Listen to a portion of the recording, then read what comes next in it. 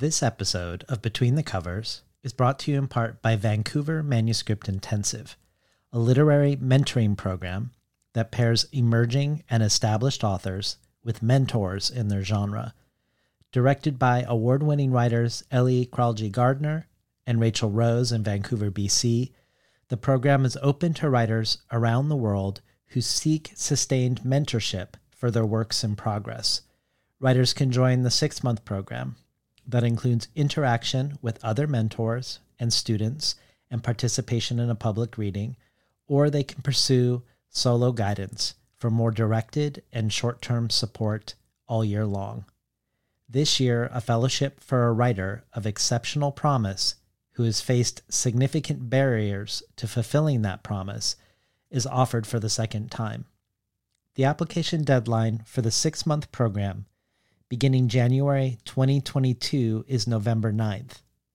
Please visit vancouvermanuscriptintensive.com for more information about pairing with a mentor to hone your project. Today's episode is also brought to you by Rachel Long's My Darling from the Lions, a collection of poems with vivid stories to tell of family quirks, the perils of dating, the grip of religion, or sexual awakening. Stories that are, by turn, emotionally insightful, politically conscious, wise, funny, and outrageous. Says Morgan Parker, Rachel Long has miraculous command of the line, in all its trickery and grace and gasps, showcasing a truly refreshing voice with observant, deeply felt insight. Bernadine Evaristo adds, that Long's is an enchanting and heartwarming new voice in poetry. My Darling from the Lions is out now from Tin House. I've been looking forward to this day, the launch of this conversation with Myriam Chauncey, partly because while she has long been a pivotal figure in Caribbean studies, and in particular the role of storytelling by women in Haitian literature, and while she has been a storyteller herself, a novelist, for many years now, it feels like with the launch of her new book that she herself is at a pivotal moment, in that while you might not know the name Myriam Chauncey now, as I say these words, I think that is about to change, and in a big way. And we'll look back and marvel at this moment just before. Myriam really was generous with her contribution to the bonus audio archive. At Scripps College, she teaches courses on transnational feminist theory, Caribbean women writers, on James Baldwin, and on post-colonial theory and post-colonial anxieties. Her 20-minute contribution to the bonus archive is a bit of what I would imagine sitting in on a seminar of hers might feel like. She performs a close reading from Jamaica Kincaid's A Small Place for Us, a book that she teaches, and here she alternates between short readings and then commentary and analysis, both of the Kincaid text in its own right, but also in relation to Haiti and the ways it has influenced the choices Chauncey made in writing her latest novel, the novel that we discussed today. This joins bonus audio from Nikki Finney, Natalie Diaz, N.K. Jemison, Ted Chang, Viet Thanh Nguyen, Teju Cole, and many others. And the bonus audio is only one of many possible benefits of becoming a listener supporter. Everyone who supports the show receives emails with each episode, pointing you to things referenced during the conversation and suggestions of where to explore next once you're done listening. And there are collectibles donated by past guests, among many other things. You can check it all out at patreon.com/betweenthecovers. And now for today's conversation with Myriam Chauncey. These stories are about the id unleashed. They're about the wildness contained in all of us. I think stories kind of have some kind of magical effect in the world. I think it's really hard to live without stories. And if somebody tells you, like, this is the way you're going to end up, you're lucky if you can forget that. You know, there's me, and then there's writer guy me, and then there's me working, which is the absence of me. It's just story. Had no idea how to write a novel, didn't know if it would ever come to fruition. Was working at a vet and kind of lint rolling puppy hair and cat dander off myself. They're almost like really shy animals. They will come out of the woods, but you have to stay very still. And you have to pretend like you're not interested in them. Artists tend to put their fingers in the wounds, in the silences. I believe in the role of literature as a catalyst for dialogue and new forms of thinking. All the stuff I'm interested in is thrown into the washing machine that is my brain, and it's put on spin. Good morning and welcome to Between the Covers. I'm David Naiman, your host. Today's guest is Haitian-Canadian writer and scholar Myriam Chancy. Chancy received her bachelor's in English literature with a minor in philosophy from the University of Manitoba, a master's in English literature from Dalhousie University in Halifax, Nova Scotia, and her doctorate in English literature from the University of Iowa. Chancy is currently Hartley Burr Alexander Chair of Humanities at Scripps College and has previously held tenure-track positions in the English departments of Vanderbilt University, Arizona State University, Louisiana State University, and the University of Cincinnati. She's the author of many touchstone books of literary scholarship, including Framing Silence, Revolutionary Novels by Haitian Women, which is the first book-length study in English devoted to Haitian women's literature, and was thus instrumental in inaugurating Haitian women's studies as a contemporary field of specialization. It ended up as the first of an academic trilogy on Caribbean's women's literature that included Searching for Safe Spaces, one of the first books in Caribbean studies to argue for exile as a distinct feature of Anglophone Afro-Caribbean women's literature, a book that was awarded an Outstanding Academic Book Award from the Journal of the American Library Association. And the final book in the trilogy, From Sugar to Revolution, Women's Visions of Haiti, Cuba, and the Dominican Republic. Myriam Chancy is a Guggenheim Fellow, and as part of that fellowship, published the book Autochtonomies, Transnationalism, Testimony, and Transmission in the African Diaspora. Myriam Chancy is past editor-in-chief of Meridians, an interdisciplinary feminist journal, which provides a forum for both scholarship and creative work by and about women of color, and which engages the complexity of debates around feminism, race, and transnationalism in a dialogue across ethnic, national, and disciplinary boundaries. And she has served on the editorial board of the Journal of Haitian Studies. As if that were not enough, Chancy is also a writer of fiction, the reason she is on Between the Covers today. Her first novel, Spirit of Haiti, was shortlisted for the Best First Book for the 2004 Commonwealth Prize in the Canada Caribbean category. She followed this book with the novels The Scorpion's Claw and The Loneliness of Angels, the latter of which was the inaugural winner of the Guiana Prize in Literature Caribbean Award for Best Fiction in 2010, and which was also shortlisted for the 2011 OCOM Bocas Prize in Caribbean Literature. Myriam Chancy is here today to talk about her fourth novel, just out from Tin House Books, entitled What Storm, What Thunder. Edwidge Danticat says of Chancy's latest, lending her voice to 10 survivors whose lives were indelibly altered by the January 12th, 2010 earthquake in Haiti, Myriam Chancy's sublime choral novel not only describes what it was like for her characters before, during, and after that heartrending day, she also powerfully guides us toward further reflection and healing, a striking and formidable novel by one of our most brilliant writers and storytellers. Jose Olivares says, Myriam Chancy is a masterful writer. The book is devastating and tender, but it is not a spectacle of sadness. It is a show of humanity and care in the midst of great violence. Publishers Weekly in its starred review describes What Storm, What Thunder as not to be missed, and Kirkus in its starred review says, In her searing new novel, Chauncey, who spent years talking to survivors, sifts through the wreckage of this inconceivable calamity. She has shaped the stories of the living and the dead into a mighty fictional tapestry that reflects the terror, despair, and sorrow of the moment as she examines questions of Haitian identity in a world that doesn't seem to care.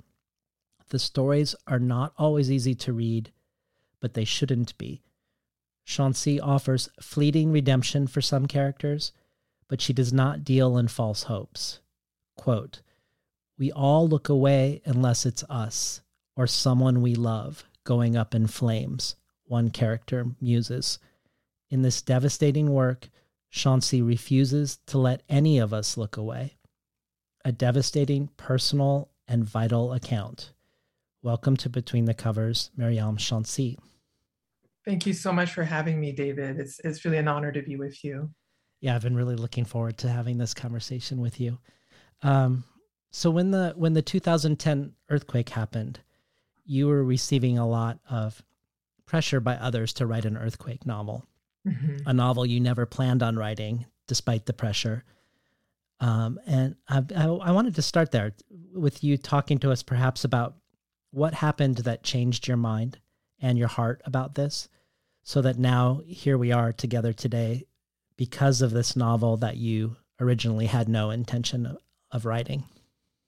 Yeah, I mean, 2010, this event was really shattering for myself and many Haitians around the world and other people with ties to Haiti, to say nothing of the people who went through the earthquake itself and have survived it.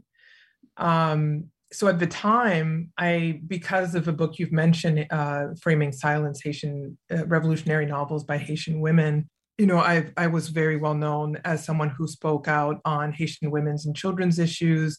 And so I received a lot of requests to give talks about the after effects of the earthquake. And of course, because I was outside of Haiti at the time, it seemed like one of the few things that I could offer, right? To give talks when I could. Sometimes they were polemical, especially as the months went by and it was clear that aid was not being distributed in ways that were the best for people on the ground, or that Haitian voices were not being heard. So it was a way for me, both as a scholar, as an academic, and as an educator, to use my voice to sort of amplify what I was hearing and learning about what was happening on the ground from direct sources, but also from news reports and so forth.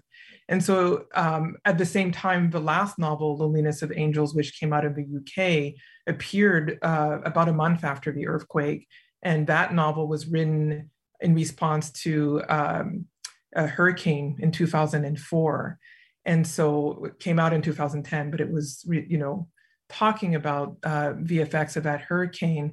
And so there was a lot of language in that novel that invoked the kinds of metaphors that we think about when we think about earthquakes. And of course, that was completely accidental.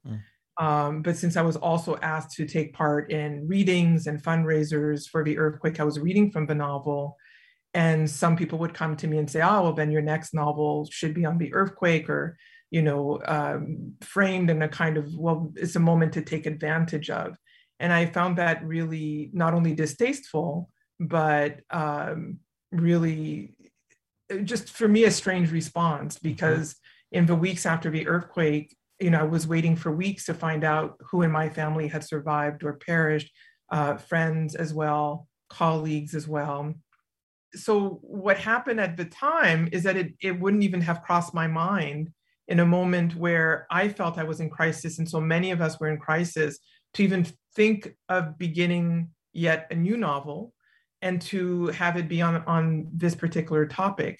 And so I just, let those comments kind of slide by and disregarded them. And but I went on to give talks and to participate in different efforts on the ground for probably 3 years after the earthquake. And I still, really didn't think about writing anything about the earthquake aside from all of the essays that I had been writing.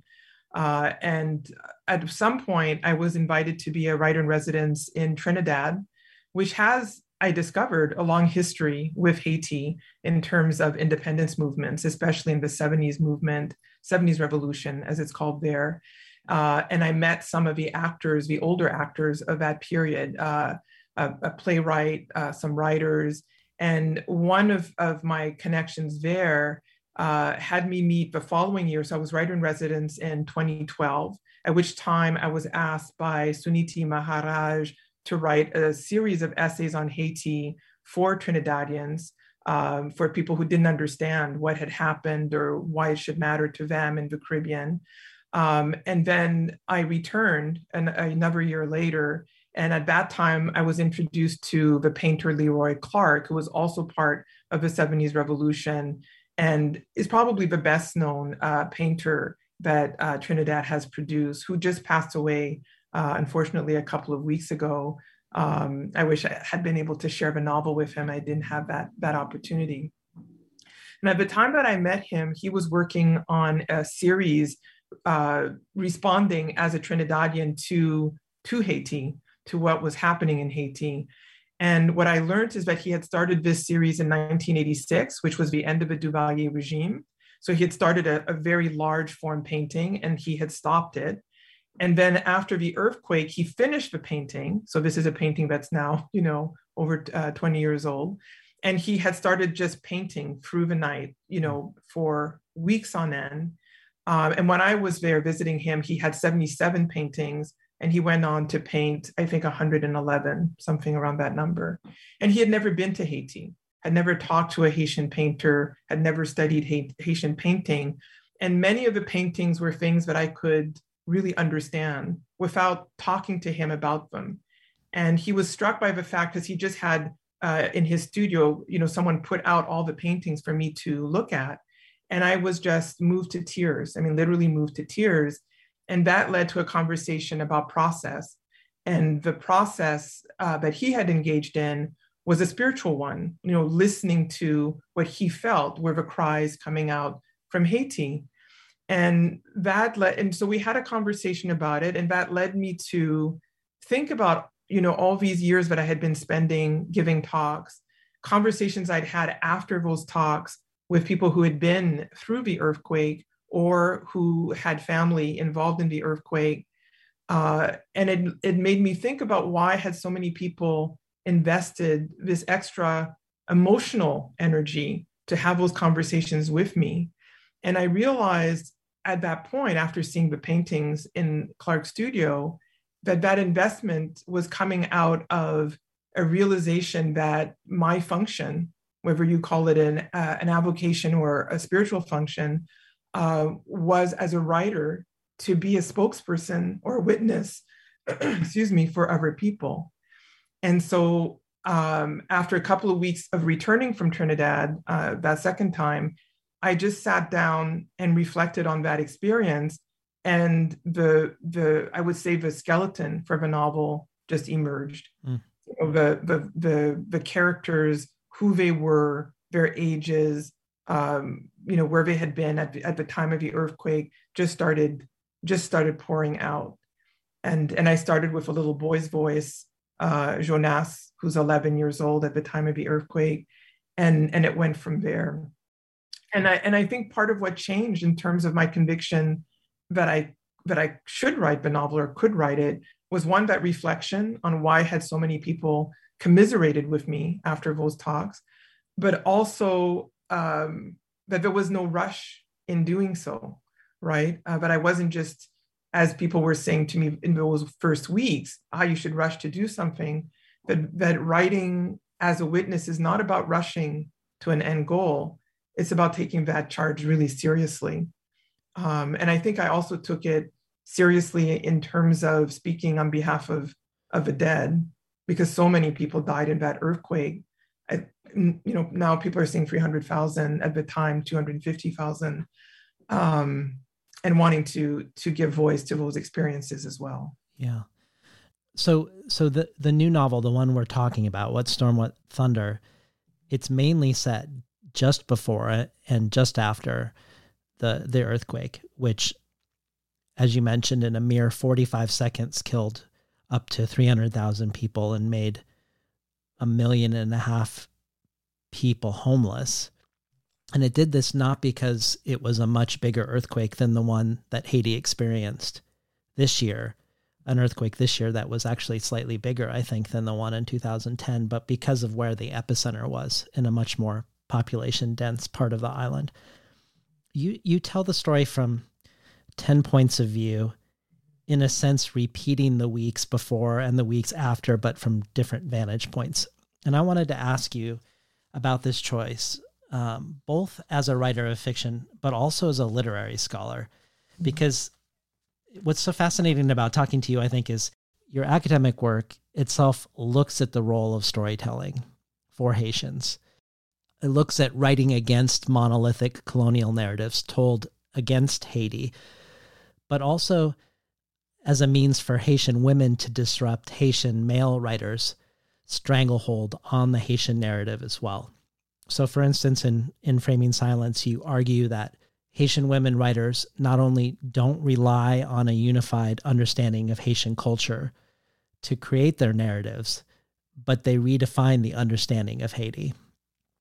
So my question of why write this novel as a polyvocal chorus of perspectives is both for you as a storyteller and you as a scholar of storytelling. What about the choice appeals to you as a writer of fiction? And what, if any, philosophical or socio-political implications does this choice have? That's a very big question. Let me give you the academic answer first. And if I put on my professorial hat, I think the first answer would be that it's not unusual for a Caribbean writer, maybe less so for a Haitian writer, but for a Caribbean writer to write in a polyvocal manner. It's not unusual. It's even more prominent, I think, in the Anglophone Caribbean than it is in the I wouldn't say Francophone Caribbean, but for the Haitian writers that I follow, it's more, I think, more recent that polyvocality has ingrained itself. And the idea being that polyvocality is very much central to the cultures of the Caribbean, as it is many cultures, I would say non-European cultures, that the artwork needs to speak in a wider way, where it doesn't centralize the story in a central character, but in multiple locales, in order to give a sense of a whole picture of a collective. So I think in that sense, I'm being consistent with tradition. In terms of my particular choice with this novel, and I have done this in all of my novels, so this is not new to me. I think in something I'm working on now, I'm going to reduce the number of voices. But for this particular novel, the initial impetus was that I was trying to figure out how can I speak in some way for those 250,000 departed people, even though in the novel a number of people are survivors. But how can I speak to those who will never have their story told? Just whole families wiped out and so forth. And initially, my idea was that because on the ground, many people call the earthquake 12 for the day of the earthquake, that I should have 12 main characters. And even though there are 10 voices in the novel, there are actually still 12 main characters, although the remaining 2 are perhaps less distinct to the reader. Because they used to have full sections, and in the final version they were left on the cutting room floor. But the idea was then, well, how can you encompass the whole of this experience of the earthquake in 12 people, so that in that symbolic order or number? And then the idea, even whittled down to 10, I still was holding on to this same idea. How can we give a sense of a wider whole through these multiple voices? Because when you think about it, that's actually not a lot of voices if you're trying to speak for, 300,000 departed, and then 1.5 million people who are, homeless. I mean, how do you do it? Yeah. So there's that. And I don't think having one voice, one central narrative would have given justice to that wider number, right? That sort of astronomical numbers. And then the other reason I did so is because in my experience, those 3 years where I did the work, month in and month out, with speaking about Haiti, connecting people and so forth, and also just talking to members of my family, to people on the ground, as I say, the reactions post-earthquake to what had happened were so varied in ways that, were sometimes difficult to piece together. And I wanted the novel to reflect that kind of wide range of responses. Because when a cataclysm occurs anywhere, and we're now in the midst of so many things happening, the earthquake in Haiti just this month, what's happening in Afghanistan, the storms, in Louisiana and elsewhere. And so every time we see these large events take place on our television screens, or for many people on their laptops and so forth, there's a way in which we can sort of reduce those experiences to masses, right? People in Afghanistan are feeling this way, or people in Louisiana demand this. We talk in these very large scopes about what a group of people or mass of people are going through. But the fact, even though that is also an element of, disasters, another part of it is that people are having their individual experiences of those disasters in the midst of them, and people will not have a uniform response to those disasters. And so I wanted to somehow reflect, as best I could, the wide range of responses. And I had to think about how to relate that in the novel. And one of the ways I found through the polyvocality was also to have 3 different family groups reflected, so that even within the family groups, you see that the experience of the earthquake or response to it is not the same, even with people who know each other very intimately. Well, it seems like this impulse to complicate or resist unifying narratives, like you say, your novels before this are also polyvocal, and I'm thinking about Loneliness of Angels and the way you engage with the Syrian Jewish and Irish presence on the island, just as another example of complicating what it would mean to be Haitian and what Haitian identity is made of. But as you mentioned, with these three families in the latest book, one of the ways the book coheres is that these 10 characters or 12 characters are, some of them related by blood. Right. And so someone who's narrating one chapter may be a character in a following chapter. So and some of them are united more by circumstance, whether it's the earthquake or otherwise. But there is definitely a sense of interbreeding and layering happening between the 10 voices. They're not disparate voices.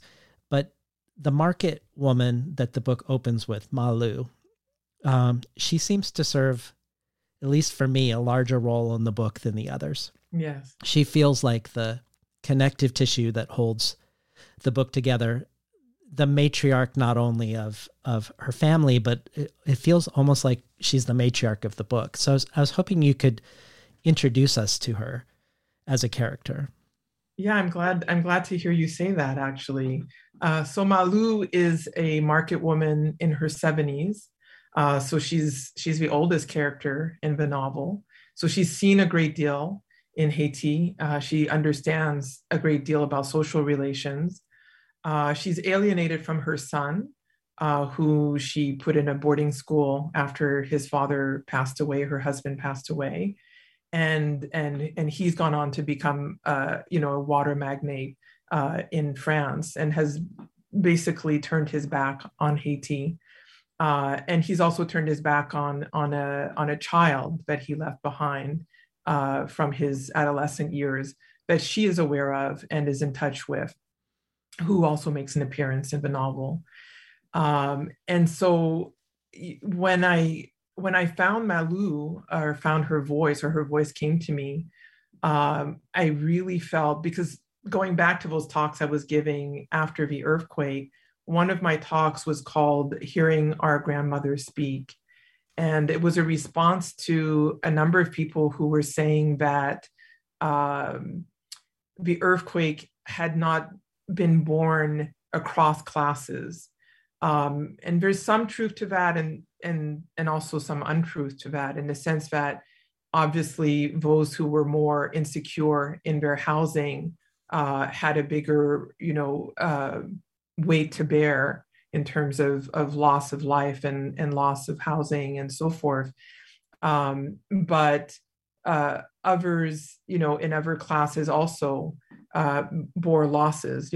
A natural disaster doesn't discriminate as to whom it will hit. And as someone who is on the outside of Haiti, who is of middle class status, one could say, one of the things that I carry with me is a very complicated family history.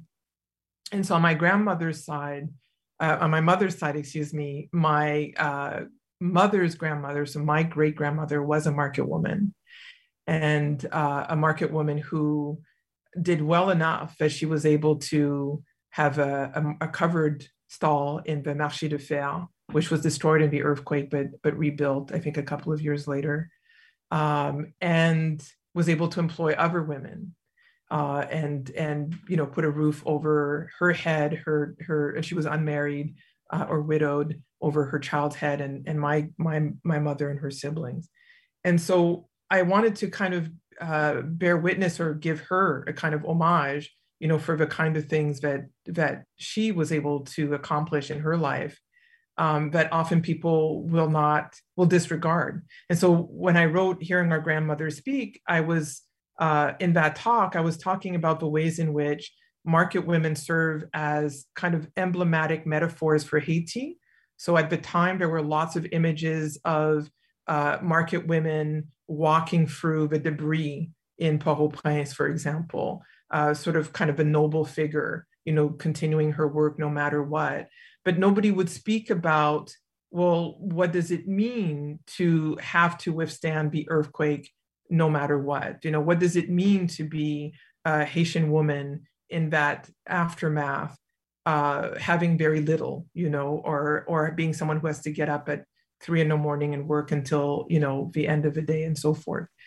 And one of the things I conjectured at the time was that, in the period of Reconstruction, when, and this was at the beginning of a period of Reconstruction, people would ask, who should we speak to? How do we approach Reconstruction? And I would say, why not begin with the market women? Why not talk to those women? Because they are, as we all always tend to say, the backbone of a culture. But when it comes to politics, when it comes to economic strategies, we leave them completely out of a conversation.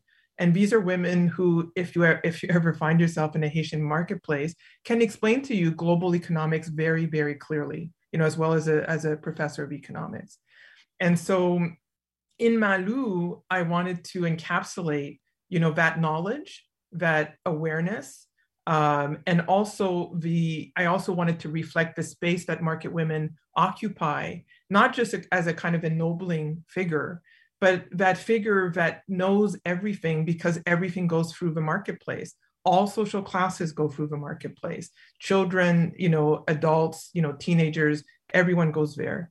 It's also where a lot of information gets traded, because people often disregard market women even within the culture, so that they'll talk openly about things that, one shouldn't talk openly about in front of the market women. Mm. And so I thought, well, here is a way of honoring market women, but not just for this kind of empty, vessel of fortitude, but as someone who is highly conscious of her social role, of the society in which she resides, and who also can provide a kind of, I don't know how I would say it, but a kind of critique of a society while also providing answers. And so you don't find Malou, giving you those political kinds of answers, but you find in her reflections and in her actions a kind of response to what is happening in Haiti at this time that should inform the reader about those things that could have happened, did not happen, or that individuals took upon themselves to fulfill. So for example, in her, the rescue of the bones of her ancestors from a cemetery, a real cemetery that was closed or paved over after the earthquake. So she finds ways of maneuvering through grief and finding ways of reconnecting to those family members that she still has in ways that I think reflect, some of the larger issues at hand.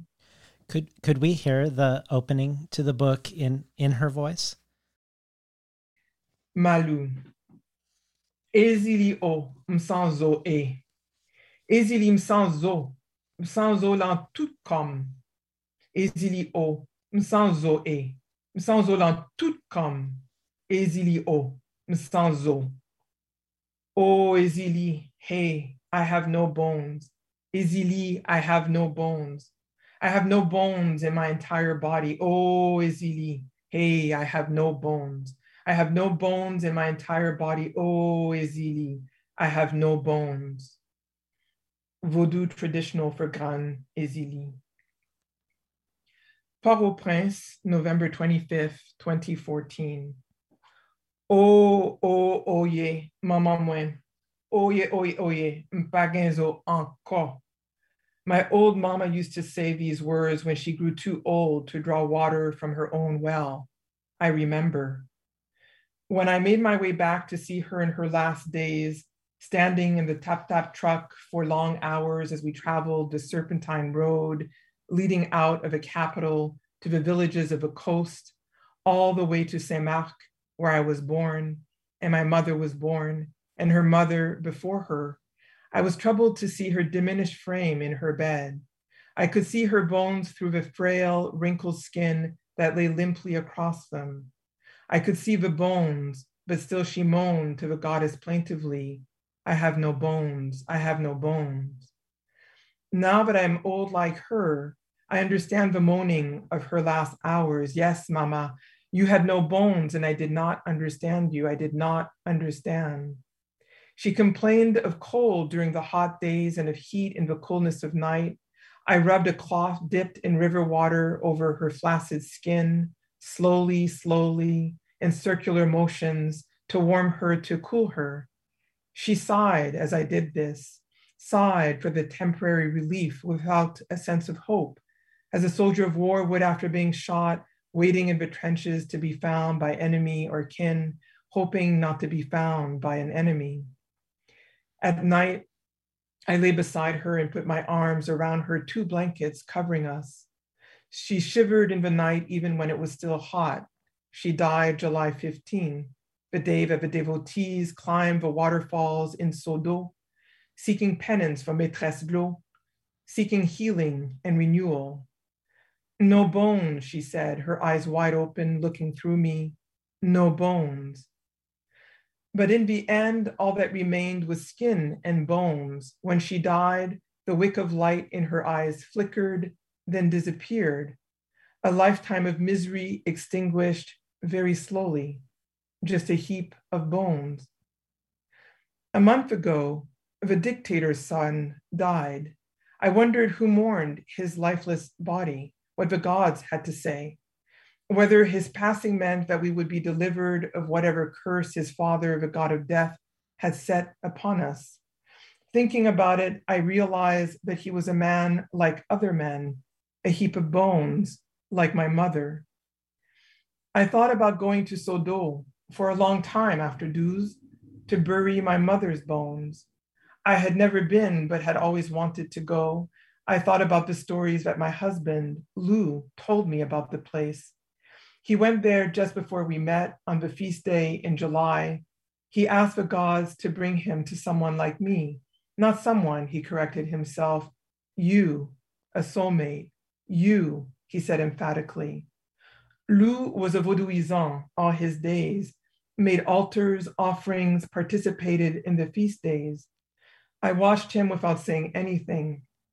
I was a Catholic, and that was that. We never discussed our difference. Had he been here after what happened, he would have danced with the mourners. I would have watched him. Lou's memories were my own. That's why it didn't bother me that once we were married, everyone took to calling me Malou, echoing my constant references to him in my speech. My Lou, I always said, as I still do, as if everything he told me were sacred and true. I wanted to believe that this was so. Everyone still calls me by his name, though Lou is long gone. After what happened, it seemed to me that then it would be best to believe in gods that had not harmed me, Lou's gods, my mother's gods. Being sent to Catholic school early on severed me from them, even if I was only to become a market woman. At least I could read, count, and pray the catechism. I thought this made me lucky, but in other ways, it made me poor, like a pocket turned inside out, empty of coins. Been listening to Myriam Chancy read from her latest book from Tin House, What Storm, What Thunder. So in talks you've given in the past, you've talked about how you usually include Haitian spirituality and rituals in your novels, but you rarely name them explicitly as voodoo because of how freighted and caricatured the word is, particularly in the white imaginary. Knowing this, it seemed noteworthy to me that this book, in contrast, opens with a voodoo invocation on the epigraph page, and then a voodoo traditional song to open Malou's chapter. And it feels like there's a constant presence of it going forward. We know that Malou is a Catholic, but her husband and her mother both practice voodoo. In the chapter with Sarah, there's a ritual to conjure the ghosts of dead children. In Sonia's chapter, she sees the god of death just before the earthquake. Richard, or Richard, in his chapter, we learn that as a kid that he dreamed of being a soucouyant, a shapeshifter from, I know that's not necessarily voodoo, but from Caribbean folklore. Mm-hmm. And Didier, who is Christian, is visited by the spirit of his father. And not all of these, I think, fall under the category of voodoo necessarily, but I'm wondering if you could maybe just unpack in more detail why you've avoided the term while still exploring the content, and why, in a way, it seems like you're foregrounding it from page one in What Storm, What Thunder. That's a great question, because until you ask the question right now, I don't think it was a conscious shift for me. It felt very organic in the writing to place the vaudou, or to be very explicit about the vaudou presence for these particular characters. But of course, from a critical point of view, when I look back on my work, it was a very deliberate decision, or at least it was a very deliberate decision until now, to mask the vaudou because of the kinds of negative ways in which vaudou has been stereotyped and represented, especially as you were saying, in the American imagination. For those listeners who don't know, this is where we get the concept of a zombie, which is so popular now, for example. And the other aspect of this is that after the earthquake, which has happened again this month after 8/14, there has been a great deal of talk about the idea that Haiti, and I hate to repeat the phrase, but I will, is a cursed nation, and that the curse goes back to vaudou. Had vaudou not played a integral part in the founding of a nation, going back to Bois Caïman, and it is not lost on many Haitians that the latest earthquake took place on the anniversary of the Bois Caïman gathering of the 1700s. So that some people have distorted this history to say, well, look, this must be the reason calamities keep happening to Haiti.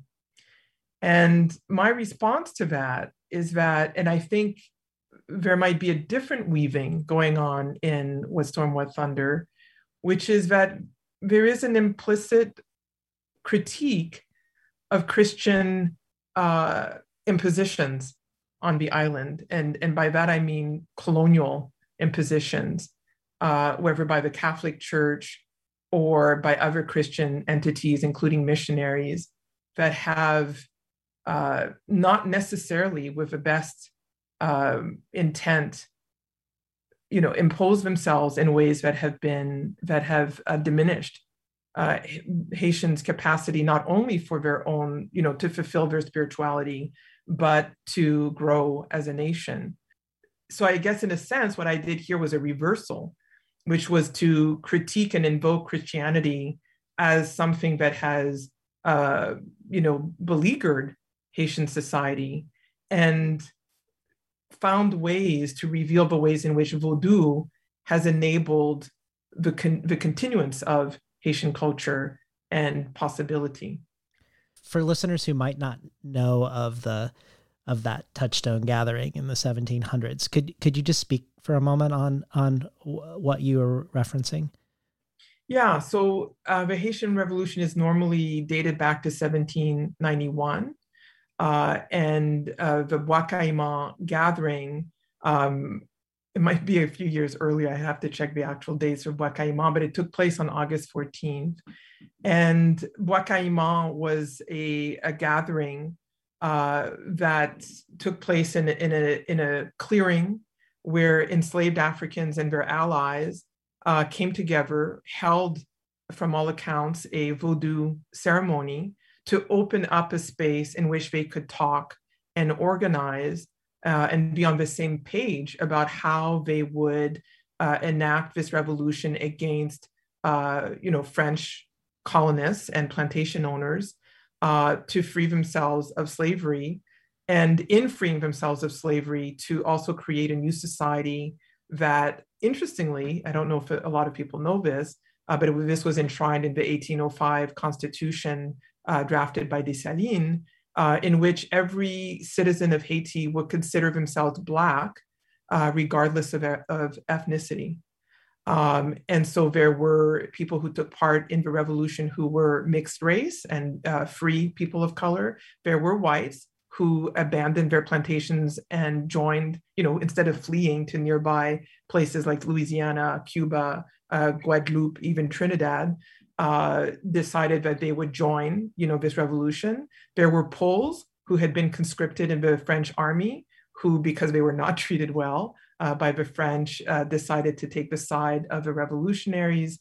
And they joined together in a massive revolution, which took, nearly a little more than a decade to accomplish. But it is the only nation in the Americas that achieved its independence, within slave systems, without an emancipation. So that Vodou ceremony was pivotal in bringing everyone together and, unifying people under an African concept of the collective, which is part of Vodou society. And I think what I would also add is that one of the problems in how popular notions of Haiti have continued to proliferate in the negative outside of Haiti, but even sometimes within, is that we don't, in Creole and even in French, have different sign systems for the broad terms that are utilized to talk about healing modalities and spiritualities, as opposed to those that people would associate, in the United States, for example, with quote unquote black magic, what's called hoodoo, for example, in Louisiana. So we call Vodou, both of those modalities. But if you're a priest or priestess working in the healing modality, you're a Hougan or a Mambo. Hougan is the male, Mambo is the female. Whereas if you were working in the quote unquote dark arts, you would be a Bokor. So there are these distinctions that get lost in translation. And so a lot of people don't realize that Vodou could be, you could think about it as some more recent writings have been unearthing. For example, Rose Beaubrun's, she's the lead singer of Boukman Experience, a Racine group. They're probably one of the most popular roots music groups in Haiti. She's also an anthropologist. She wrote a book called Nandomi, In the Sleep, which is available and translated into English, where she talks about through interviews with Mambos, all of whom passed away after she interviewed them. They were in their 70s and 80s. Talks about the ways in which Vodou is about healing the self, healing the collective, and so the comparative, I think Madison Smart Bell wrote the foreword to this book. He talks about how the modalities are very similar to Buddhism and Taoism, but people have not taken the time to understand the similarity in those concepts. Also, it's interesting that you brought up notions of blackness, skin color, and race, because we have the character Didier, who's in Boston, taxi driver, who's perplexed by American notions of whiteness, which do not seem to track well with his own notions of race from growing up in Haiti. And so there are ways in which it feels like this book also addresses questions of colorism and racism and the ways they diverge between Haiti and the United States and other places. Yeah, absolutely. Yeah, I think Didier is a good example, and this came up sometimes in the editorial process because I made the deliberate choice in Didier's section to not capitalize the word Black, and I kept having to explain that Didier doesn't have a concept of Black as a chosen category against oppression. Yeah. His understanding of Black would be different from that, and he doesn't understand it in terms of skin color. So that's why I deliberately made it, not a. Now I'm thinking in French. Excuse me, not a majuscule. I forgot the word in English. So I don't know. Yeah, lowercase Black, because he just sees it as a color, because that's what he's learning in America that this word means. And then he learns that it means that he's less than, which is not a concept he understood. And of course, this is not to say that there isn't colorism in Haiti and class distinction. Of course there is. But it's to say that it's unlikely that you would have a Haitian, somebody who's born in Haiti and raised there, thinking of themselves as not Black, but for completely different reasons. And I mean that in the sense that if they're upper class and they're white appearing and so forth. So it's much more complicated. So Didier was a good vehicle for me because of his introduction to race in America through Boston and racism, to really understand how different America was from the dream that he had imagined when he emigrated. Well, I want to spend some more time with this notion of Haiti as a cursed nation, and the ways the bias against voodoo is tied into a larger bias against Haiti. I'm going to read something by the New York Times op-ed columnist David Brooks, who I think has made a long career of terrible takes on a number of issues, but I want to read it not because I think this is unique to him, but because I think he's saying something that is emblematic of a certain way Haiti gets positioned that is anything but unique to him. Mm-hmm. For instance, when Senator Biden was asked in 1994 if Congress would give Clinton authority to invade Haiti, Biden said, if Haiti just quietly sunk into the Caribbean or rose up 300 feet, it wouldn't matter a whole lot in terms of our interest. But returning to Brooks, this is what he once wrote shortly after the earthquake of 2010. It is time to put the thorny issue of culture at the center of efforts to tackle global poverty. Why is Haiti so poor? Well, it has a history of oppression, slavery, and colonialism, but so does Barbados, and Barbados is doing pretty well. Haiti has endured ruthless dictators, corruption, and foreign invasions, but so has the Dominican Republic, and the DR is in much better shape. Haiti and the Dominican Republic share the same island and the same basic environment, yet the border between the two societies offers one of the starkest contrasts on earth, with trees and progress on one side and deforestation and poverty and early death on the other. As Lawrence E. Harrison explained in his book, The Central Liberal Truth, Haiti, like most of the world's poorest nations, suffers from a complex web of progress-resistant cultural influences. There is the influence of the voodoo religion, which spreads the message that life is capricious and planning futile. There are high levels of social mistrust.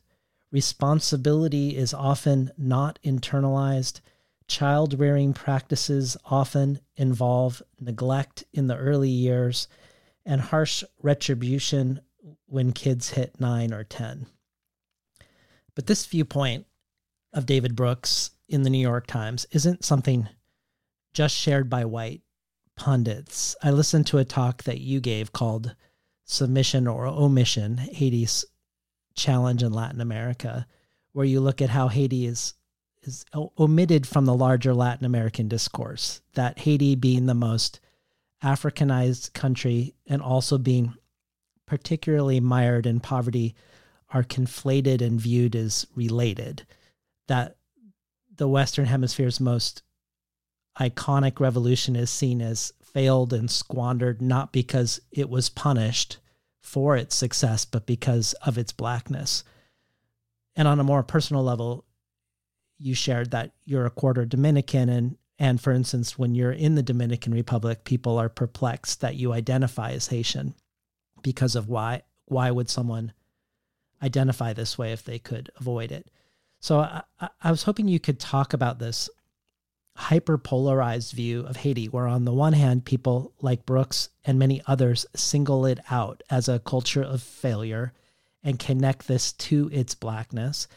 And on the other hand, it being the first Black republic in the Western Hemisphere and only the second republic in the Western Hemisphere, a successful slave-led revolution that inspired everyone from Zora Neale Hurston to Langston Hughes to James Baldwin, who all visited. I know this is a big question, but also one you've answering that question. Yeah, also one you've thought very deeply about. Did Baldwin go to Haiti? I didn't know that. I'm not 100% sure Baldwin. I know during the occupation, American occupation of Haiti, that Hurston and Hughes did. And Houston. Yeah. So let me begin with my own heritage.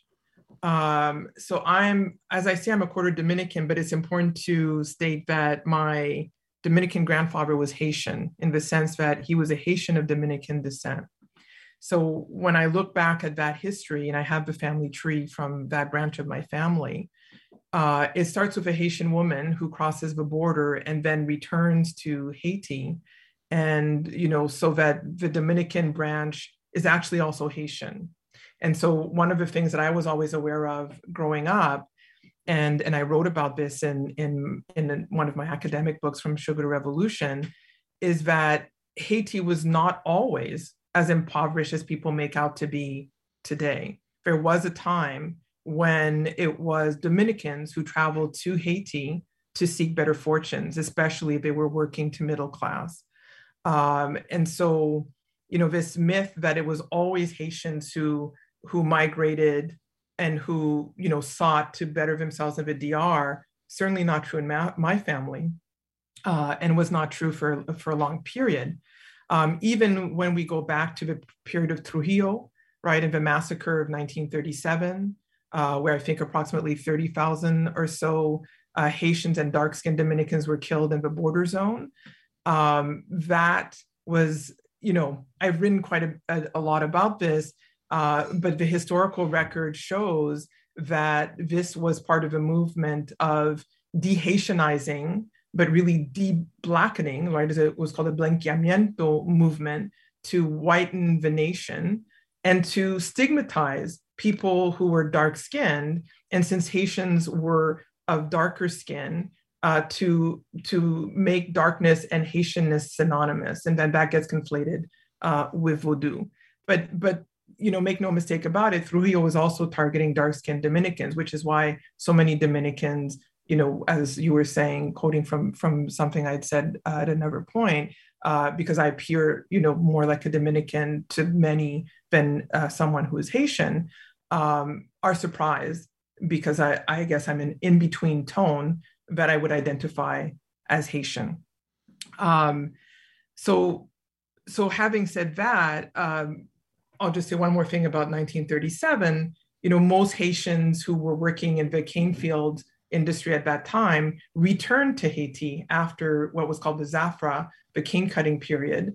And the reason they did so was because they were land-owning Haitians, and they were land-owning peasants because going all the way back to the revolution had seen to it that plantation land had been redistributed to those who worked the land as enslaved people. And of course, there were no deeds. So over time, this reality became, was stripped away from poor landowning Haitians. But this is just to say that Haitians had a place they called home, and that migration was not an endpoint. It was simply seasonal, right? So a lot of this has been forgotten. So as I climb back into, the long quotes there, I think the Brooks op-ed is shocking, but it's not only shocking for the kinds of stereotypes that it repeats about Haiti, but because I have to assume, I don't read Brooks, but I have to assume that this is a well-educated middle to upper class American who thinks that they are well-read and urbane, right? So here's the problem. I mean, I'll just go through a few of the misconceptions. I won't go through all of them, but a few of the misconceptions. I find it interesting, this comparison to other islands, right? Oh, well, Barbados is poor, or has been, or they occupy the same island as the Dominican Republic. One side is deforested, the other not. Well, I remember as a teenager, as an undergrad at the University of Manitoba, going to a film session to see a film about deforestation of Haiti. A film, by the way, which I've been unable to find since. I mean, I've seen little references to it here or there, but the deforestation of Haiti actually begins under the colonial period and continues through to the modern period through lumber companies, especially Canadian lumber companies. And this is why the film being at the time in Canada was so interesting to me, because I didn't know that history. And so often peasants are blamed today for cutting trees and making charcoal, to heat their dwellings because of the lack of running electricity and so forth. But cutting down trees and for small dwellings would never have created the level of deforestation that you see in Haiti. It had to come from somewhere else. And I find it striking that there wouldn't be a conversation or thinking through of how did Haiti become deforested? Well, it had ebony wood, it had very prized woods that the French took, that Canadians took later on, and did not replant because that was not part of the colonial method. Why did this not take place in the Dominican Republic? Because in the Dominican Republic, you had a different historical, Spanish colonization, where you did not have a revolution, which means that the two countries developed in a different kind of way. And maybe I can give a shorthand in terms of poverty, for example. So I'm just shifting gears a little bit here to get to the issue of the indemnity. That France forced Haiti to repay over several decades into the early 20th century, which I think in the 90s, so I'm sure that the number is higher now, into the early 2000s, under the term of the second term of Aristide, was estimated to be the equivalent of $21 billion right? 21 billion at the turn of the 19th to 20th century. So one can imagine that if the country had been able to keep those $21 billion, which they had to pay, which is unknown in history, they had to pay to the losers of the war in order to have access to global trade. That was the deal that the French made. The French also lost a third of the present day US territory as a result of this revolution. And my students are always shocked when I show them the map of the Louisiana Purchase, because they thought that the Louisiana Purchase, they often think, is just Louisiana, which is a smaller state. Right. And when I show them that huge swath of land, which is a third of present day US, they're like, oh my God, okay. Yeah. And so one of the arguments I make, which is not popular, is that we could argue that Haiti is actually the first republic in the Americas, not just the first Black republic, because the United States does not get constituted as the United States we know now until that purchase goes through, and all the processes we go through to become nations. So the indemnity begins the impoverishment of a nation, and well, I feel at a loss. Go ahead.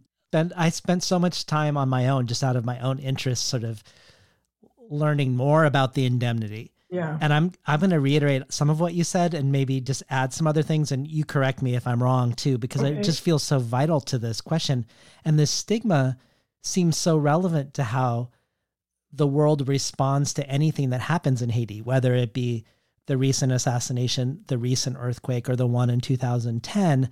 Right. If we think of the David Brooks op-ed is just coming out and being generally received well, and how that affects the way the world is treating Haiti today. Isn't it easy to? I mean, I'm just listening to what you're saying, but it's too facile, I think, to be able to see what's happening in Haiti and to immediately say, well, look at how poor these people are and look at how they've mismanaged their country. I would imagine that it should strike people that that's too facile. I would hope so, but I don't know that I think that it is. That's the scary part. And I wanted to ask you about that, but it's sort of like a long prelude into asking you about ignorance. In my own engagement with this question of the indemnity, I learned that Haiti was one of the richest European colonies going into the 1800s. That's right. And that after its successful revolution was isolated because all of the slaveholding Caribbean around it didn't want the successful revolt to spread. Mm-hmm. But it was also particularly economically isolated by the United States. Thomas Jefferson was fearful of slave revolts. That's right. And referred to Haiti or Haitians as cannibals. Mm-hmm. But the most mind-blowing thing is what you've referenced, which is the French, who send a naval fleet to the newfound nation and under the threat of invasion of a country that doesn't itself have a navy, demands reparations for lost property. And that lost property, in the French minds, it includes human beings. Mm-hmm. And thus they're asking the victors to pay reparations for asserting their humanity, the first and only time a formerly enslaved people were forced to compensate those who had once enslaved them. Right. Right. So I'm not aware that they sent a fleet, because my understanding of the revolution is that they decimated that fleet. Oh, really? Which is that's my understanding. What I had heard, and I think I would defer to your knowledge, is that it was a couple years later that they sent boats. But that's possible. But yeah. but I guess I'd like to leave people with the memory of an enslaved nation that did not supposedly have a military, where Napoleon sent ship after ship and they were able to defeat Napoleon. The only other defeat Napoleon Bonaparte had was in Waterloo, which was his final battle. I love that. So this is important. Yeah.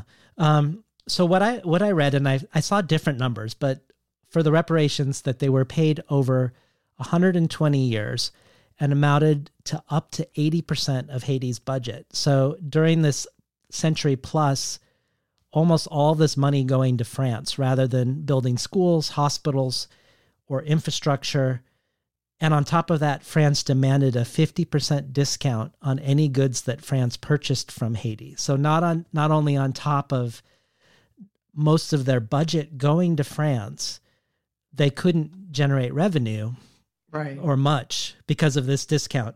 So to put this all in perspective, the median annual income of a French family is $31,000, and in Haiti it is $790.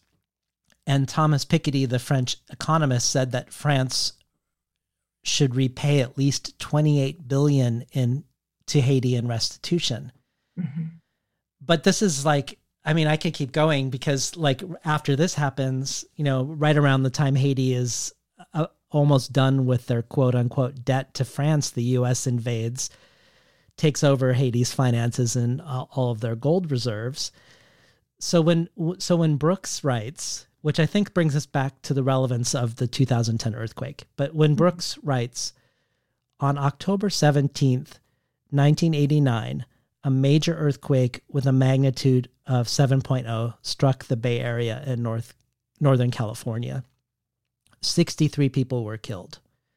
This week, a major earthquake, also measuring a magnitude of 7.0, struck near Port-au-Prince, Haiti, and the Red Cross at that time estimated 45 to 50,000 people have died, and we now know it's hundreds of thousands of people. And then he goes on to suggest that it's the shoddy construction and infrastructure that falls on Haiti's shoulders. And I guess I just don't know what is more disturbing, that he could write this in either willful ignorance or under sort of an incurious ignorance, and that no one at the New York Times either knows or cares enough to hold the article to sort of an intellectual standard, right, or that the article was received by many as brave for being willing to speak about the culture of poverty when a lot of people felt like they thought it but wouldn't say it. Right. And I wondered about this immensity of ignorance that you are writing into, mm-hmm. And must be hovering as you write.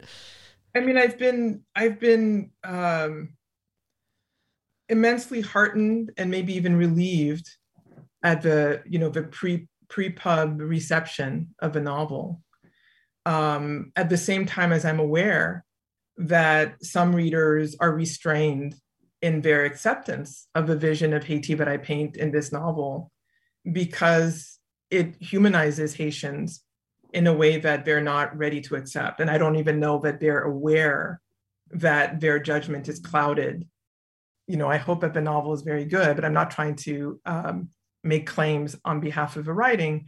But what I'm trying to say is that in an effort to humanize, Haitian lives, there are some readers who are unable to see past what Brooks and others, depict of Haiti, because I think it satisfies a kind of notion about the poor, not only in places like Haiti, but also in the United States. And especially if those individuals are raised, it's a very comfortable position to take if you don't want to change superstructures or the ways in which a society is organized, or especially from the vantage point of the United States or Americans, if you want to convince yourself that America has achieved a gold standard, which we know from the Black Lives movement in the last few years, America has not achieved. So I'm forgetting your question, David, at this point. Oh no, it was just about writing into ignorance. It's an ignorance that seems to be so pervasive that it's both the writer and the readership and the editorial. So maybe one way I could speak to what you're saying is that, and I was thinking back to the Biden quote that you provided at the opening of this part of our conversation, that that Haiti wouldn't matter much. And my argument, and I think the argument of many others, and I'm thinking of an older book that I think was published in the late 1990s by Randall Robinson, the activist, which was on behalf of, like, a defense of Haiti. But there are others. I think Paul Farmer also wrote a book that I often refer people to that many people have forgotten that he wrote. I think was published in 1994, which is the same year as your Biden quote, which is called The Uses of Haiti, which was not like his academic work, AIDS and Accusation, but really laid out, for the layperson, what is this history, of Haiti, and why, I really like the title, The Uses of Haiti, because this idea that Haiti wouldn't matter much doesn't hold water. I do ask myself, often, why is a country of around 9 billion people that is on half an island, 9 million, on half an island, being held hostage, to this degree, because that's how I view the economic and political situation in Haiti, that they're being held hostage to larger powers, international powers.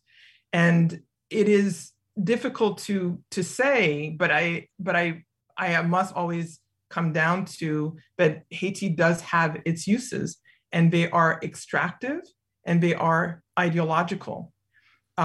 Extractive in the sense that, you're talking about the income, the relative income of the French, but we could throw in the relative income of an average American family, as opposed to a Haitian family, many of whom actually do not survive on currency, right? They barter to make a living and to get by, and still manage, to put food on the table of their children and get their kids to school and so forth.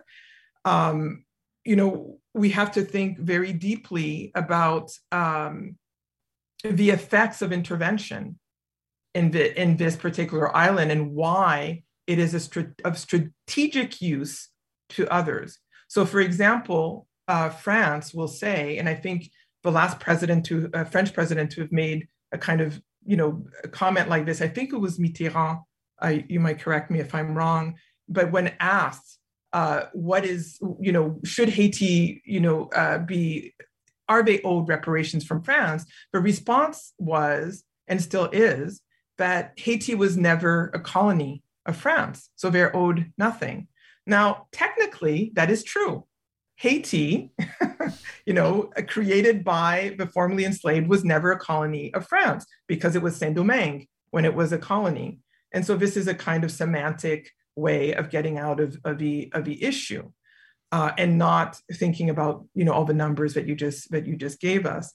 And on the American side, and I discovered more of this when I lived in Louisiana, where I had been told before I arrived there's a large Haitian community and historical retention.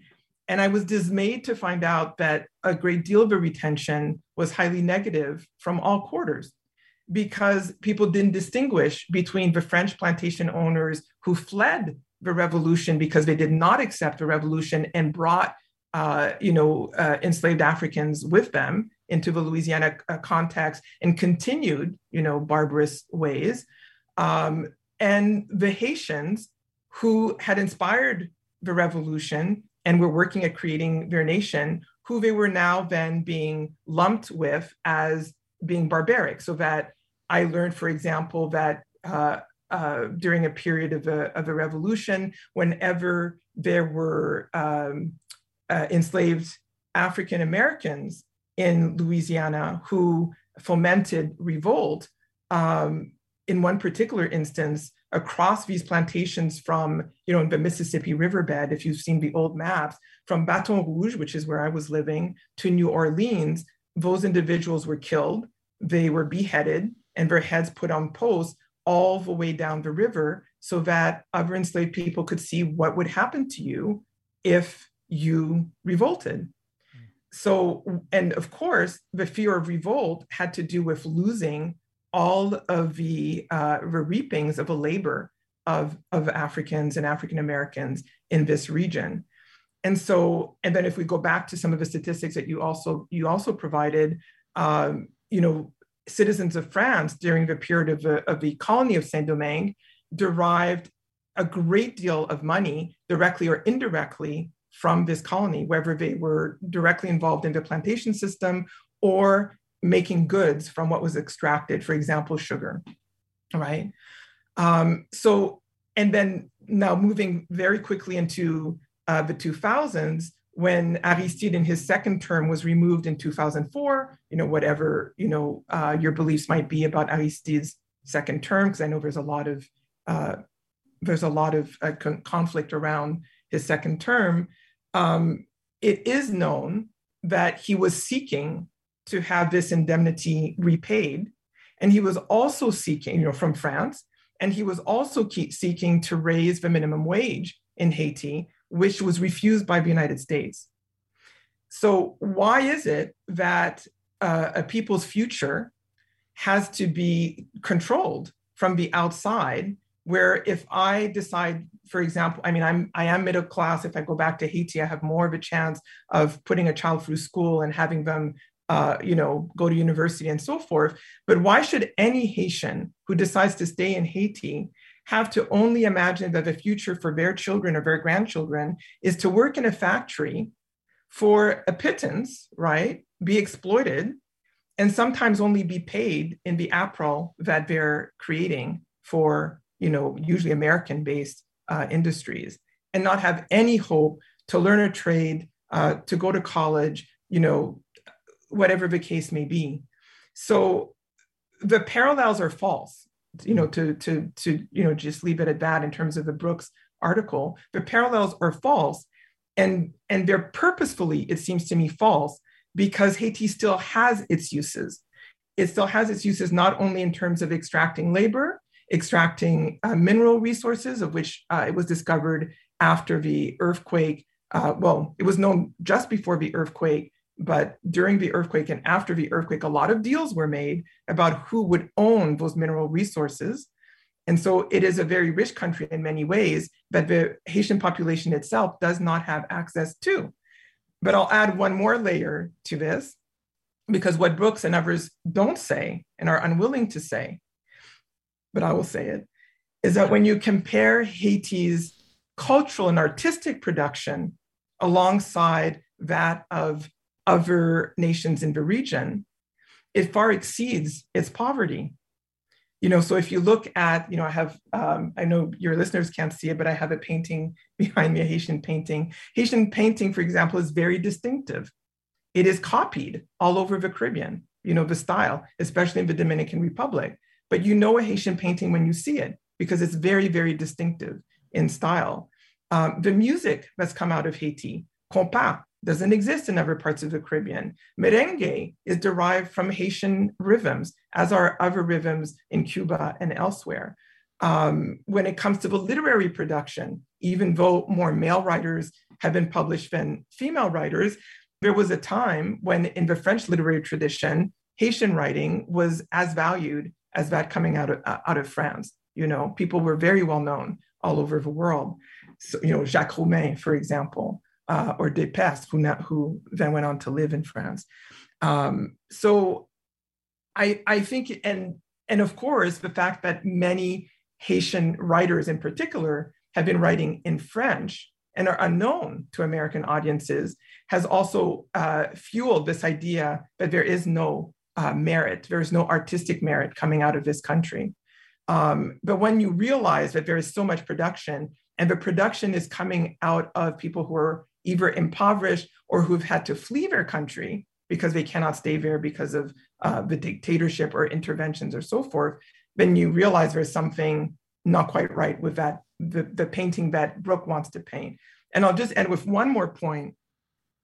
Wouldn't matter much is very interesting to me, because 1994 was when I was living in Nashville and started writing Framing Silence in response to Americans being deployed to Haiti to intervene in the country.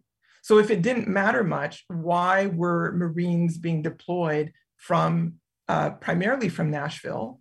And it was then in discovering the work of Haitian women writers who, especially the novelists, had started writing in response to the US occupation, right, of 1930 is ended in 1937, began in I'm forgetting 1915 to 1937. I might have my dates a little off here, but the first novel was published in the 20s, and so there is a response to the occupation from female writers, and this is when they start producing novelistic accounts. And what I discovered in reading their works and in understanding more about the U.S. occupation, because both my parents were born at the end of the U.S. occupation, so I knew more about it than the average person. It turns out that Marines were deployed from the same bases that were deployed for the first U.S. occupation.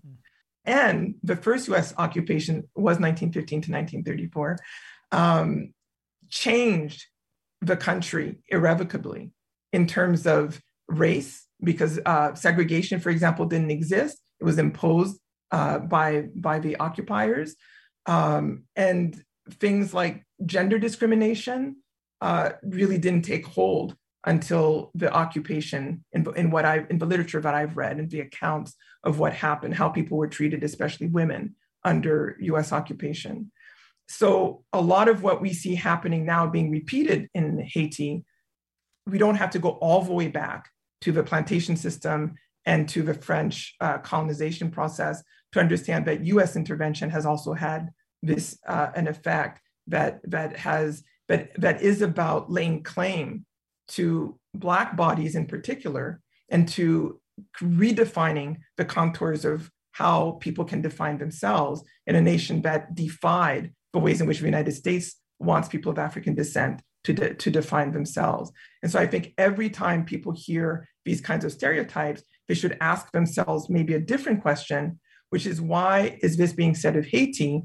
And do I, when I listen to these stereotypes, hold similar stereotypes about people of African descent elsewhere, and in particular in the United States? And how are these things connected? Mm-hmm.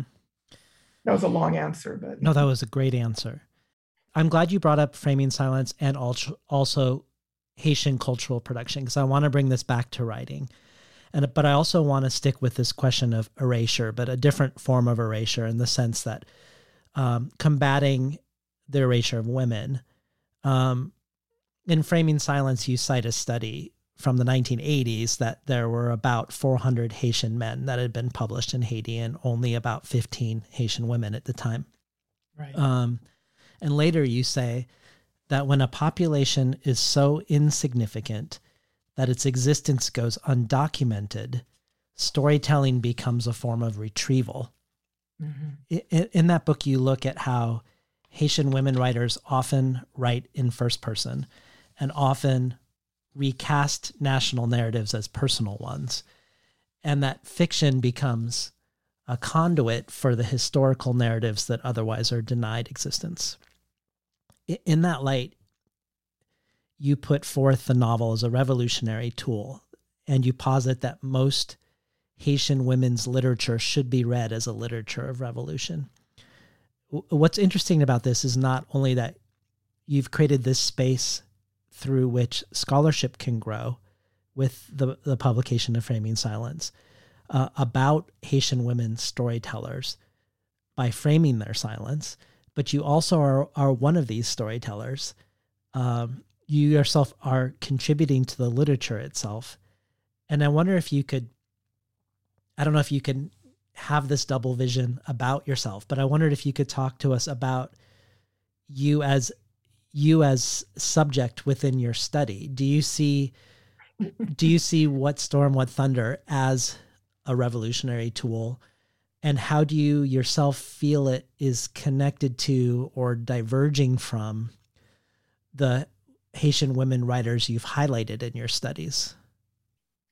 I think the first thing that comes to mind is that I'm thinking about a lot of writers who don't like critics. And so, being both makes it a little bit more difficult to, as you say, have this double vision.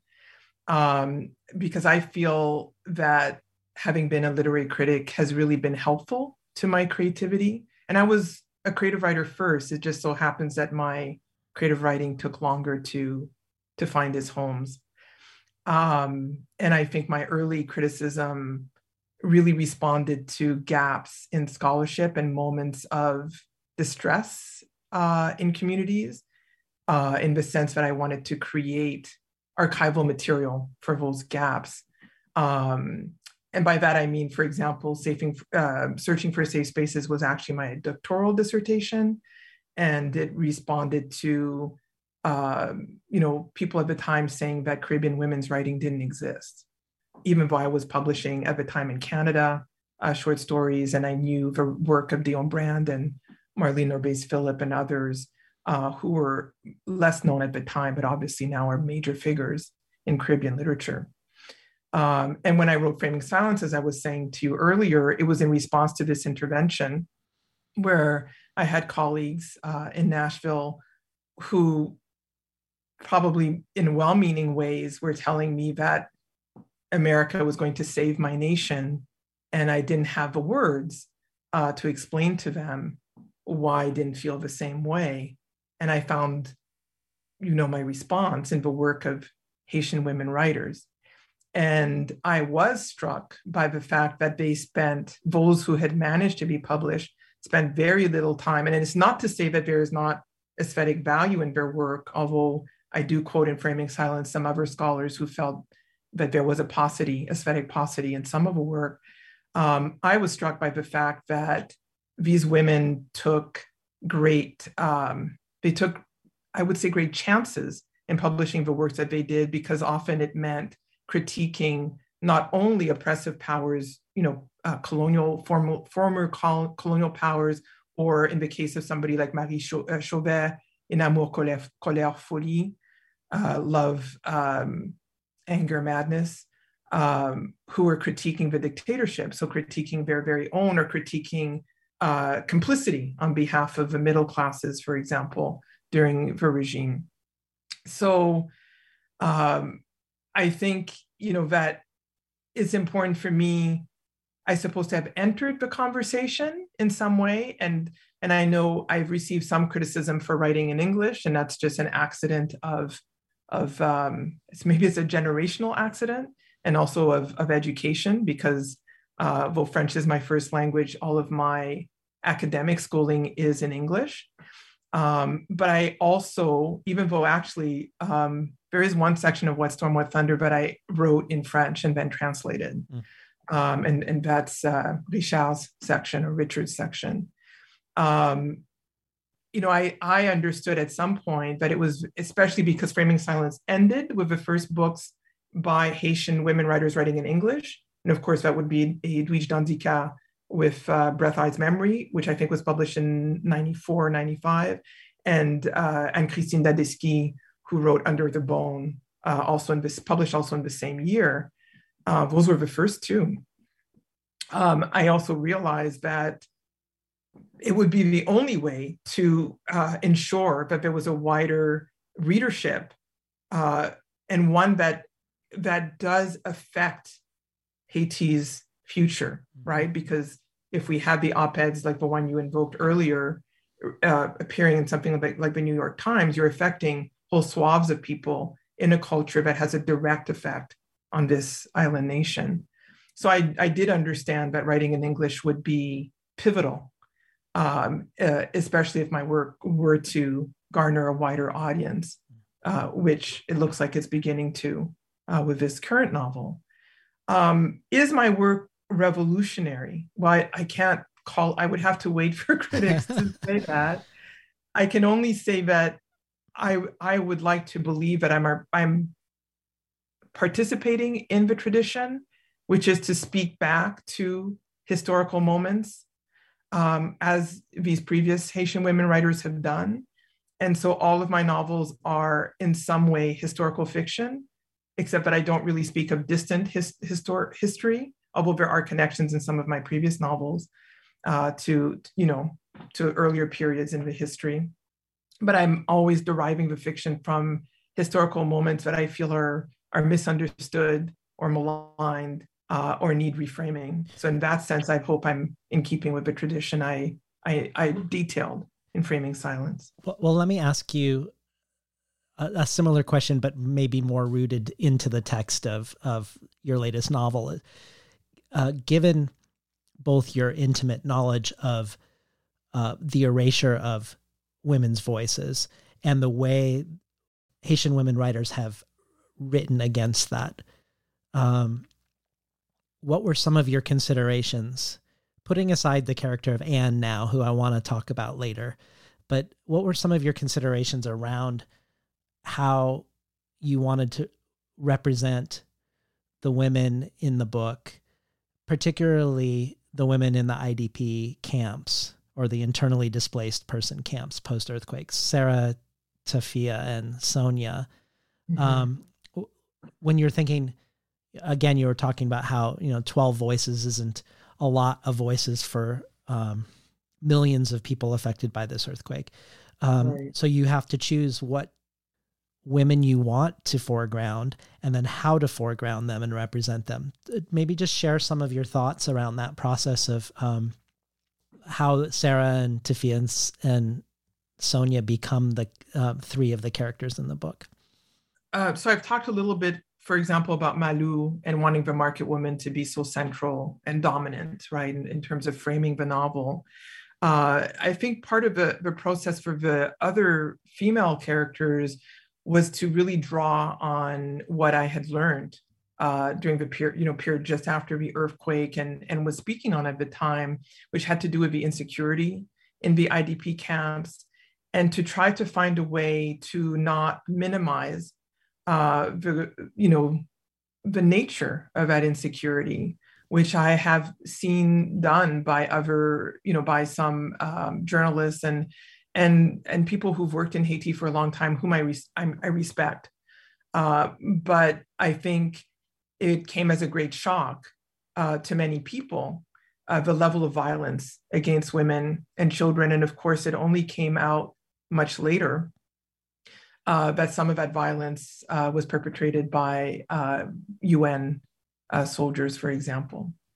So one of the things I sought to do was to try to figure out a way to talk about some of those issues through voices that could impart a kind of I don't even want to say bird's eye view because it's very intimate, but who could stand in for numbers of women and girls who had experienced the earthquake but had experienced it in different kinds of ways and had to manage in different kinds of ways. So one of the things I thought a lot about were the number of people who lost children in the earthquake.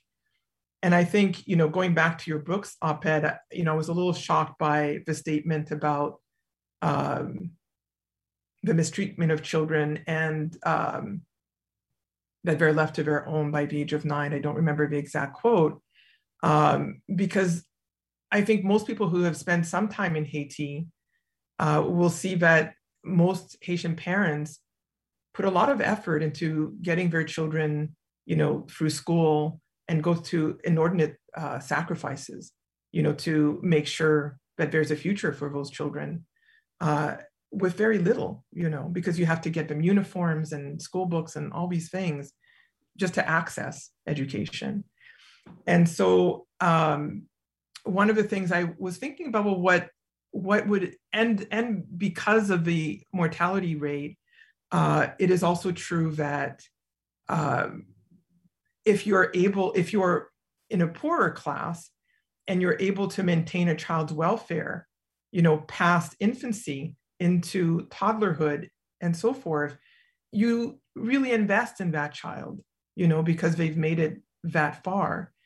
And so I tried to imagine in Sarah what it would be like to, and she is a more working class woman, married, makes a living, what it would be like to just have that snatched away from you, and the kind of psychological despair that might be instilled. Because one of the things that comes up a lot in disaster discourse, but particularly with Haiti, is the discourse of resiliency.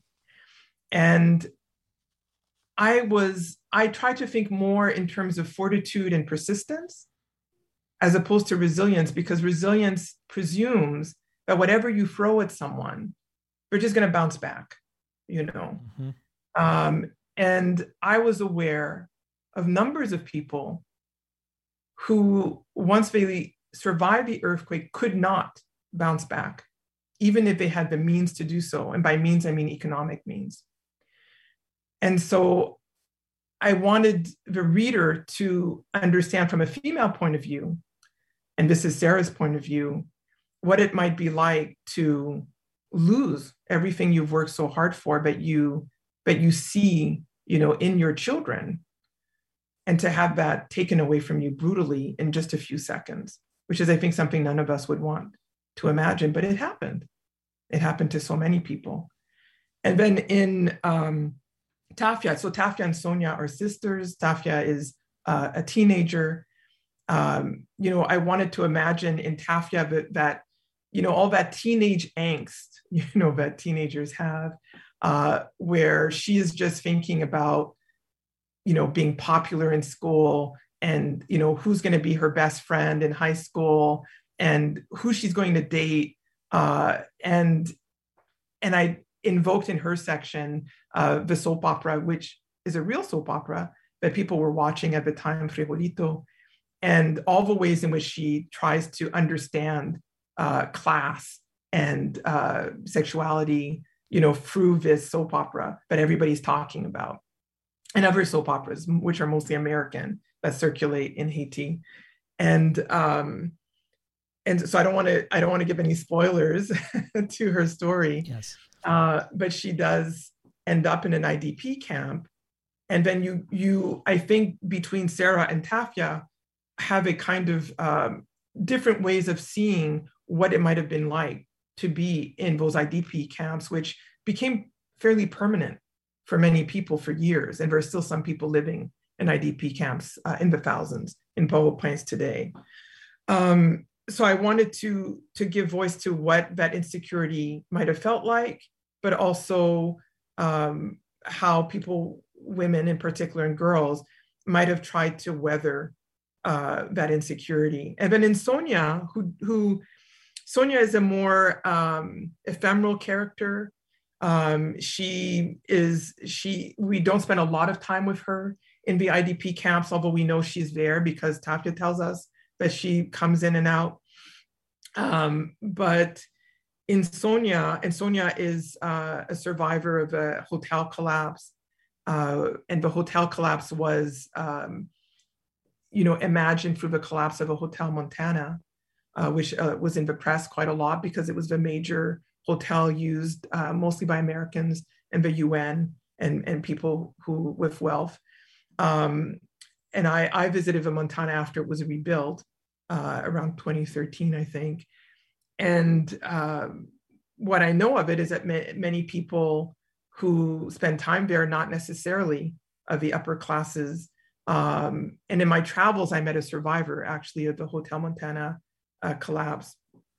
And so I tried to think about, I tried to give voice to people who we don't really think about, and Sonia is a sex worker. And so a sex worker who also defines herself as as queer.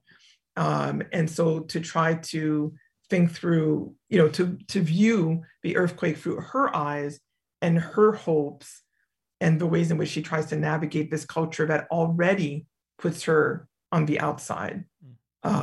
So those were some of the ways I tried to think through. And I know you have a question about Anne, and Anne is someone who returns, but was raised in Haiti. Yeah. Well, I was reading an article in the LA Times from 2011 about the sexual violence that you referred to in the aftermath of the earthquake. And it was citing about how rape was not a major criminal offense in Haiti until 2005 due to the efforts of Haitian women. Mm-hmm. That prior to that, in fact, perpetrators could marry their victims mm-hmm. and not have the consequences of the minor infraction, but also that rape was used as a form of political repression during the upheavals of 94 and 2004.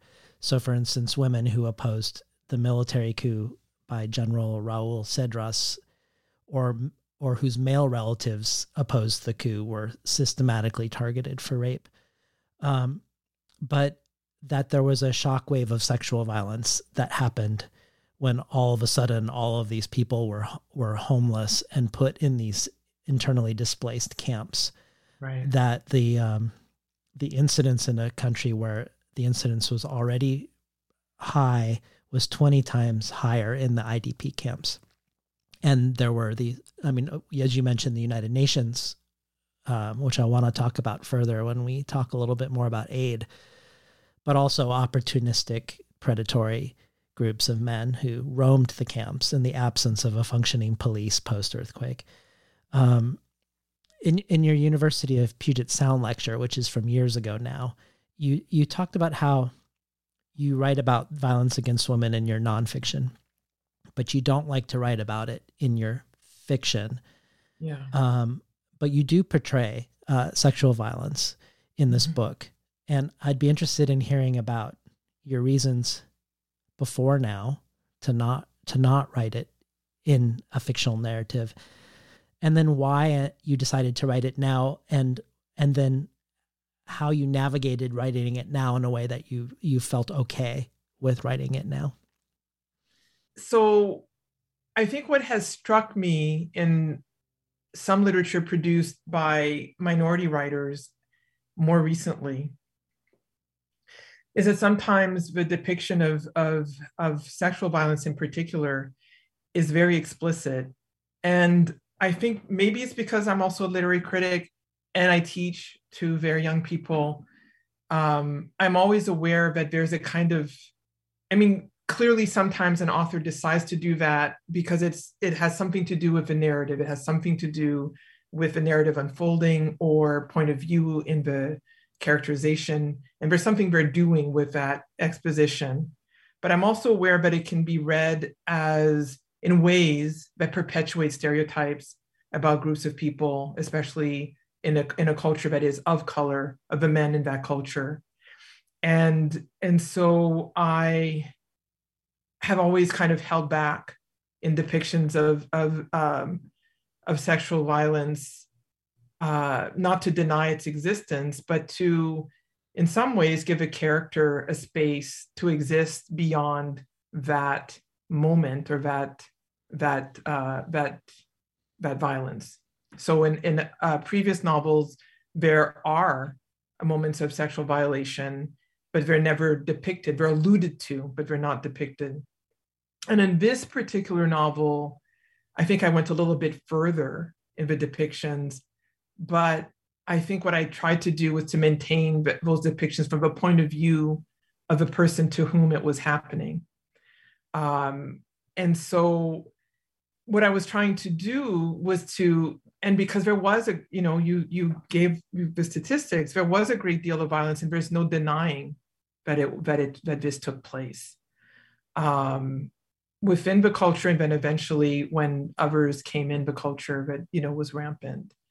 And so I wanted to find some way to speak about that without it being to layer it, I suppose, is the best way to describe it, to try to have a reader understand that the levels of insecurity and collapse that are taking place, just in this period right after the earthquake, have a longer history. And I don't know how well I manage that. It'll be up to readers to maybe reveal that to me.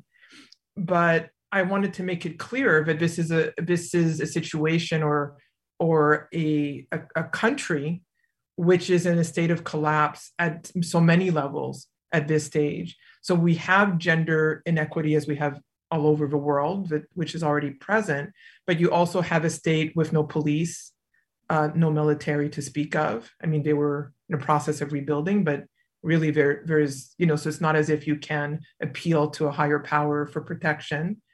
And elsewhere, but also in this novel, you get this in the section, Olivier's section, who's Sarah's husband.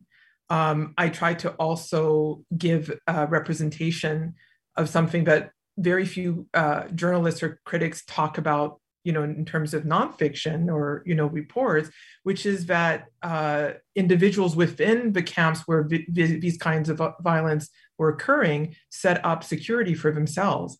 So young men organized themselves to patrol, because they were refusing this violence, which was happening to their mothers, their sisters, maybe also their children. And I wanted to make clear that it wasn't as if this was accepted, just, you can violate who you want. No, there was a pushback. We also know that the organization, a women's organization, which had been formed in response to the political violence that you spoke of, also, mobilized in the IDP camps to take people's statements, to seek justice for them if it was possible, which is partly how some things did end up in court. And if they didn't, it was just a way of making sure that the healing process was begun by having those women and girls tell their stories, have them documented, and get them the correct psychological, support that they needed for those traumas, having already lived through the earthquake itself. And so, I wanted to and you get a little bit of this in Anne's section where she participates in that taking in of information. So I wanted to give a more rounded picture of that state of collapse, which anywhere would occasion violence, but then also to demonstrate that there was a pushback, a response from within the culture saying, no, we don't accept this. And that people were also trying to help each other through those violences. So I'm not sure if I've answered your question. No, you have very, very well. I wanted to stay just another moment with identity, silence, and erasure, particularly around women and women's narratives. Mm-hmm. At one point, you've said that you used to think that you had no identity, and later realized that the holes and the silences were part of your identity, they were part of your culture. And you quoted Ansel Dua, who talks about making a home out of the cracks. Mm-hmm. And as one example of a silence that is also a presence, in your book, Searching for Safe Places, we learn that you are a descendant of Geneviève Afiba. Afiba? Mm-hmm. Is that right? Yes. Geneviève Afiba, who's one of the revolutionary Toussaint Louverture's sisters. And he had no direct descendants, as neither of his two sons had children. So genealogists trace his descendants through his siblings, but because the whole system is based on patriarchal descent, Geneviève is only remembered in relationship to the hero of the story.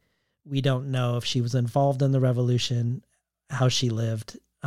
We know that she gave birth to 9 sons and 3 daughters as the enslaved concubine of a French colonist whose name you bear. And this just made me think again of your choice to tell a polyvocal choral narrative.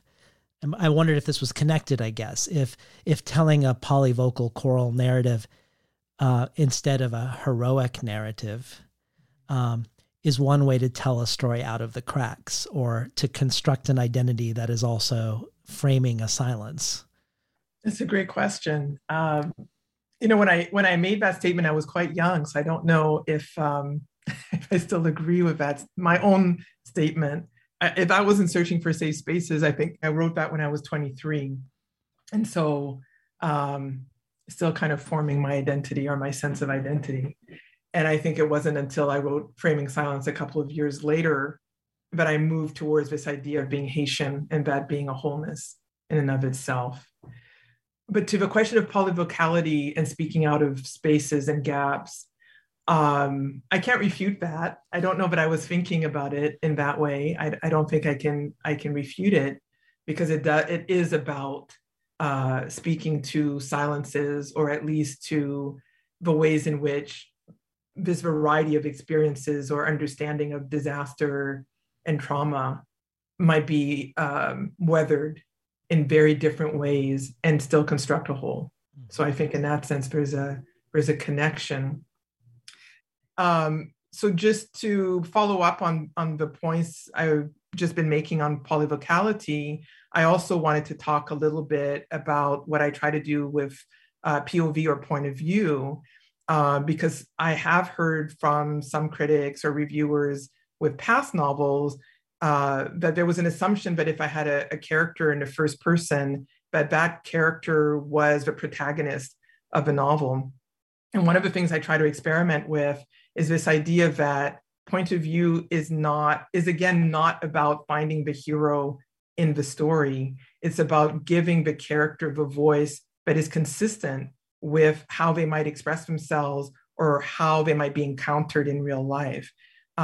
So some characters are more intimate and some others are harder to reach. And that usually dictates which point of view I decide to utilize for a character, as opposed to, dear reader, this is your protagonist. It's more like, dear reader, this character doesn't want you to know them that well. Or dear reader, this character still doesn't know themselves. Or dear reader, this person is infatuated with themselves, as you see with Richard, the water magnate. So I just wanted to say something about that, because I think polyvocality actually enables a writer to do more with a novel form and more with point of view than what is expected. And hopefully readers can go along with that without trying to recast the novel as a linear narrative that should belong to only one character. Well, I wanted to talk again about Haiti as the cursed, uniquely cursed, or the unique bias against Haiti in regards to the aid that happens, that happened after the earthquake. Because I think a lot of those narratives that we were unpacking earlier about Haiti, are prejudiced against Haiti, inform a lot of the narratives around the aid. Yes. An incredible $13 billion poured into Haiti. And the fact that that didn't translate into much in the long run, that all that money didn't really lead to long run change, is that narrative is weaponized against Haiti, and it's used as ammunition by those like David Brooks, who say this is because there's something fundamentally wrong with the culture. Right. I listened to multiple economics and money podcasts about the earthquake relief that I found were super interesting. And I hope you, and I imagine you will push back if I get things wrong here. But not only did $13 billion pour into Haiti, but thousands or perhaps tens of thousands of NGOs were set up. And this immense system of NGOs were used to almost entirely bypass the Haitian government under the argument that the Haitian government was too corrupt to receive the money. Right. And I'm not going to argue whether, I mean, of course there's corruption in the Haitian government, but if we think about whether that accusation holds water around corruption, we shouldn't be giving it to the Haitian government because of corruption. Many of these groups that were set up as the alternative to the corruption misallocated funds or spent them only on short-term or stopgap measures. There were people on $1,000 a day retainers to simply be on the ground as Haiti experts. The people on the ground usually didn't speak the language. The United Nations not only introduced cholera infecting 1 million people and killing 10,000 people, and the UN was not only involved in sexual assault and the exploitation of Haitian women, impregnating and abandoning them without support, the UN has also actively stonewalled attempts by Haitians to receive meaningful redress for either loss of life or livelihood from either of these things. So they've done a rhetorical apology, but they haven't done a substantive redress of what happened. But I was also reading this interesting piece from Politico called "The Clintons' Haiti Screw Up as Told by Chelsea's Emails," which is interesting because the Clintons waged this very successful campaign against the negative news stories about their involvement in Haiti. So much so that Time magazine called it America's compassionate invasion. that, according to the Los Angeles Times, was largely a success, and that in the main newspaper in Portugal, it said it offered further proof that in critical moments of the history of mankind, the U.S. is in fact an indispensable nation. But if you remember the controversy over Hillary Clinton's email server in the 2016 election, when that email dump happened, we received in that email dump Chelsea's private correspondences with her mom and dad and the chiefs of staff around Haiti, where she says, which was not supposed to be released, "The incompetence is mind-numbing. The UN people I encountered were frequently out of touch, anachronistic in their thinking at best, and arrogant and incompetent at worst. There is no accountability in the UN system or international humanitarian system."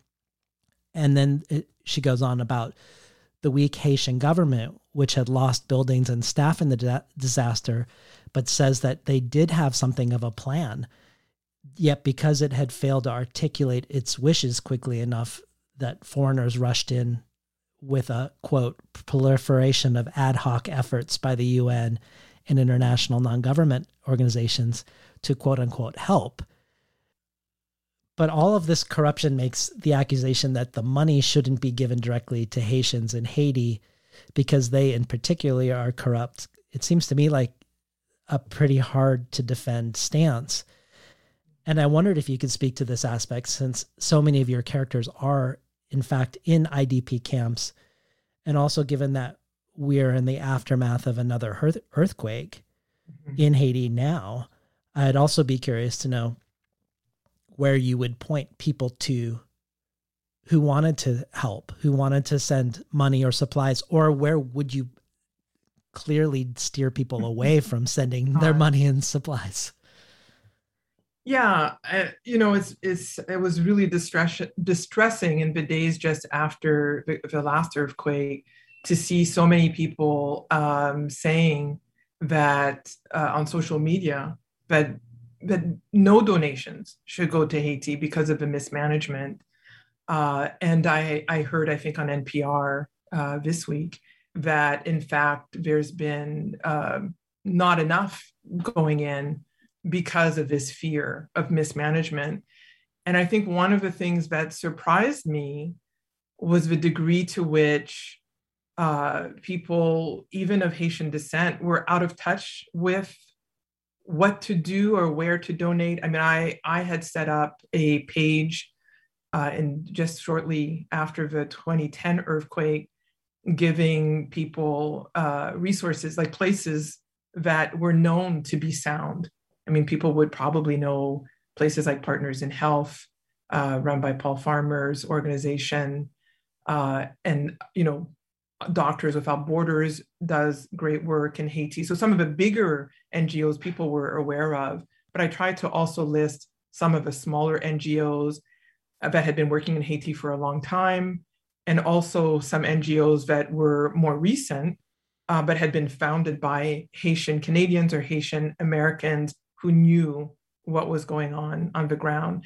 And I updated those resources throughout the years through to 2020, when, Haiti had long fallen off of people's, radars.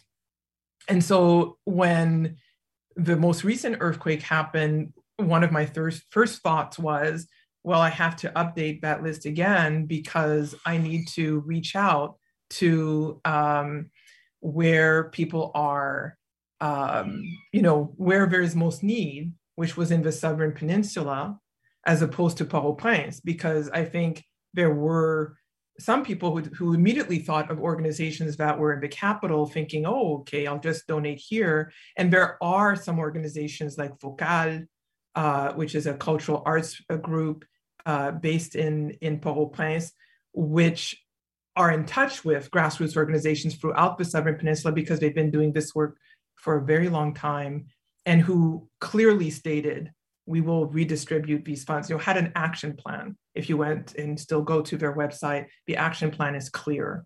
And I unfortunately had a good friend who, whose family lost members in the recent earthquake, who is Haitian and who also has worked a very long time with NGOs before the earthquake, the 2010 earthquake, through the 2010 earthquake.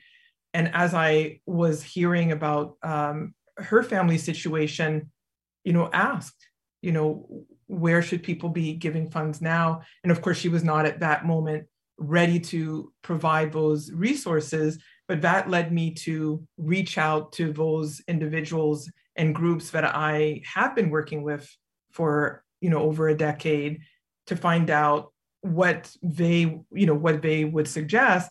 And they had lists. They already knew because they've been working on these issues, and also because of, I think it was Hurricane Matthew a few years ago, had already set up all these circuits.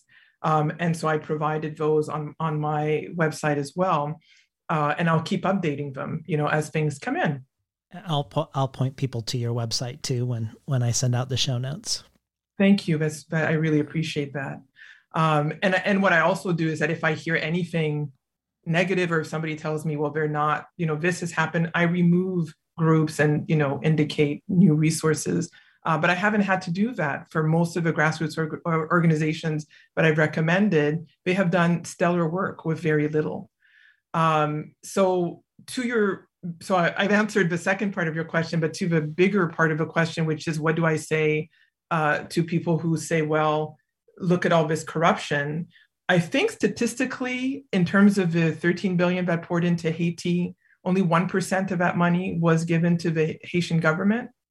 And most of those monies did not stay within the country. So, and this is something that's known in the aid world, that there is a kind of rotating door in terms of those funds, in the sense that they are often tied not only in terms of labor, but in terms of actual, the materials that are used.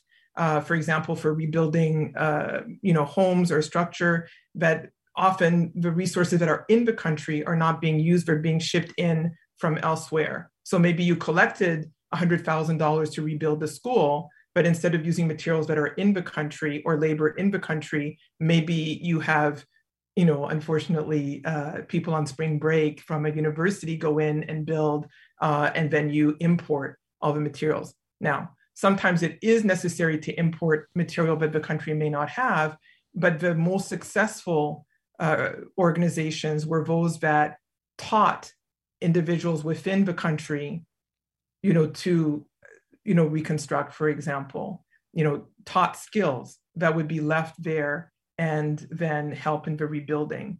For example, the name is slipping me right now, but there's an organization out of California that has been tasked since 2010 to evaluate buildings, the soundness of buildings. And I did a commemorative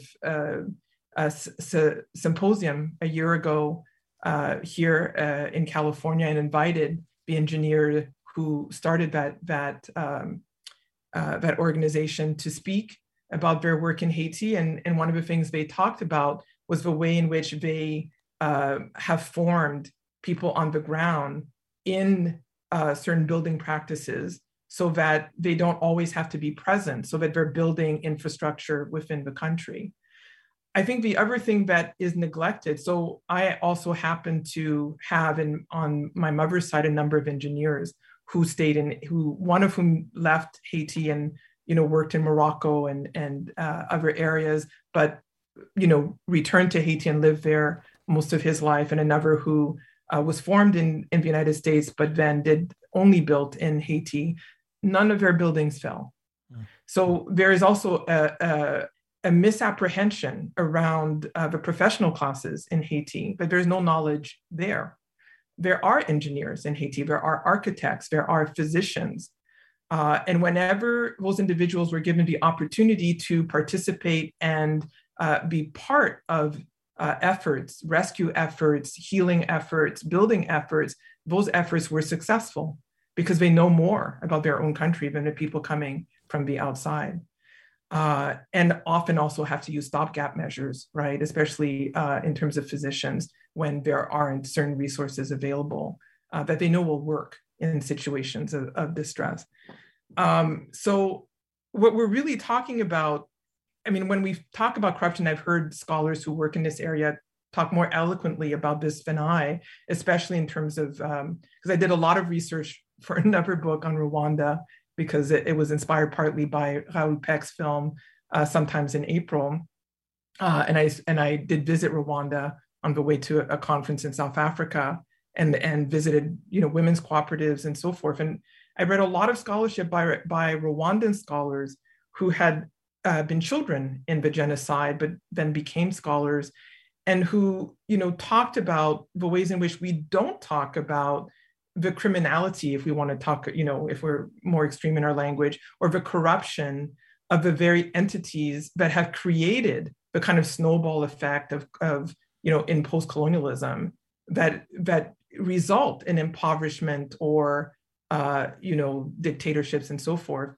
And that we really need to think about the kind of corruption that comes from aid structures that, and this is my own thinking on this, aid structures that are not designed to not only rehabilitate or remunerate for past losses, but are designed only to maintain a certain threshold of poverty or ability to sustain a country, so that it can still be held to standards that are below what it deserves.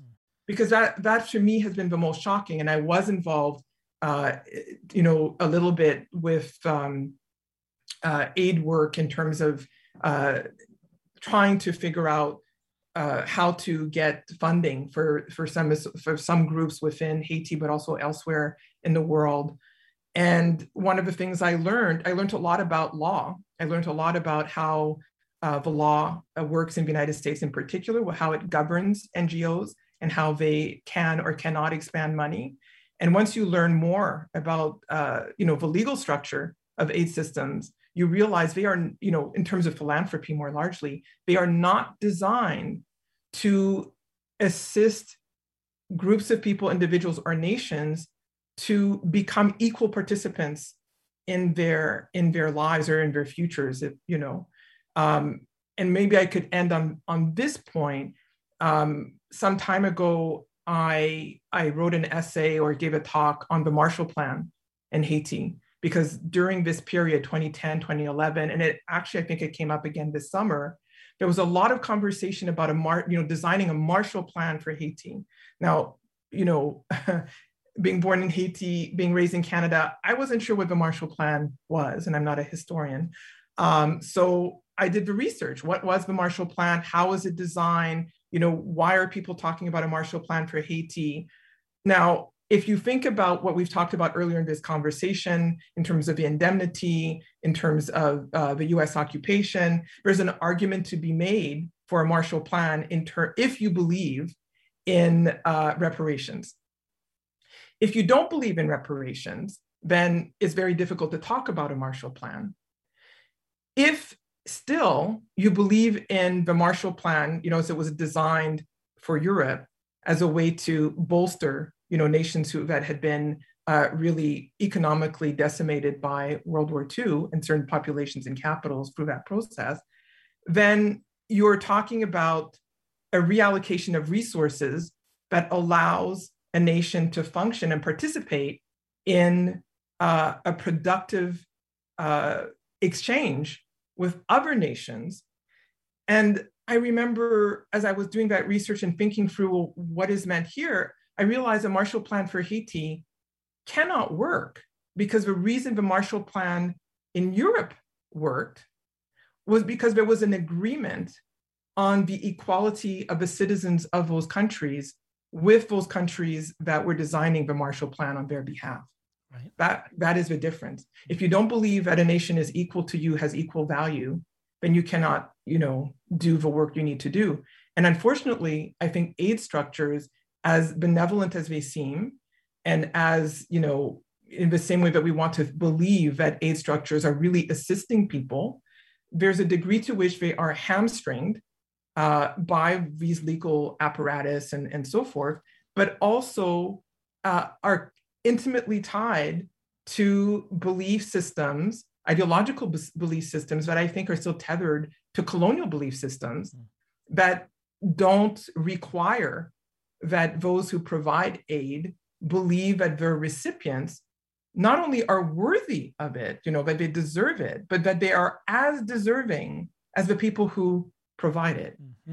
And I do try to speak to that to some degree in the novel by, with one character, Olivier, who is an accountant and tries to calculate why, and at the time that he's thinking about this is shortly after the earthquakes, and there was a lot of money pouring in just within months. He's trying to calculate, where is this money going and why isn't he seeing it? You're kind of reading my mind, because what I was hoping you would do next is read a section from Olivier. And partially because of this, because of the content, but also I think tonally and syntactically and everything, he's a very different voice than the other 9. So this is from Olivier's section, March 2010.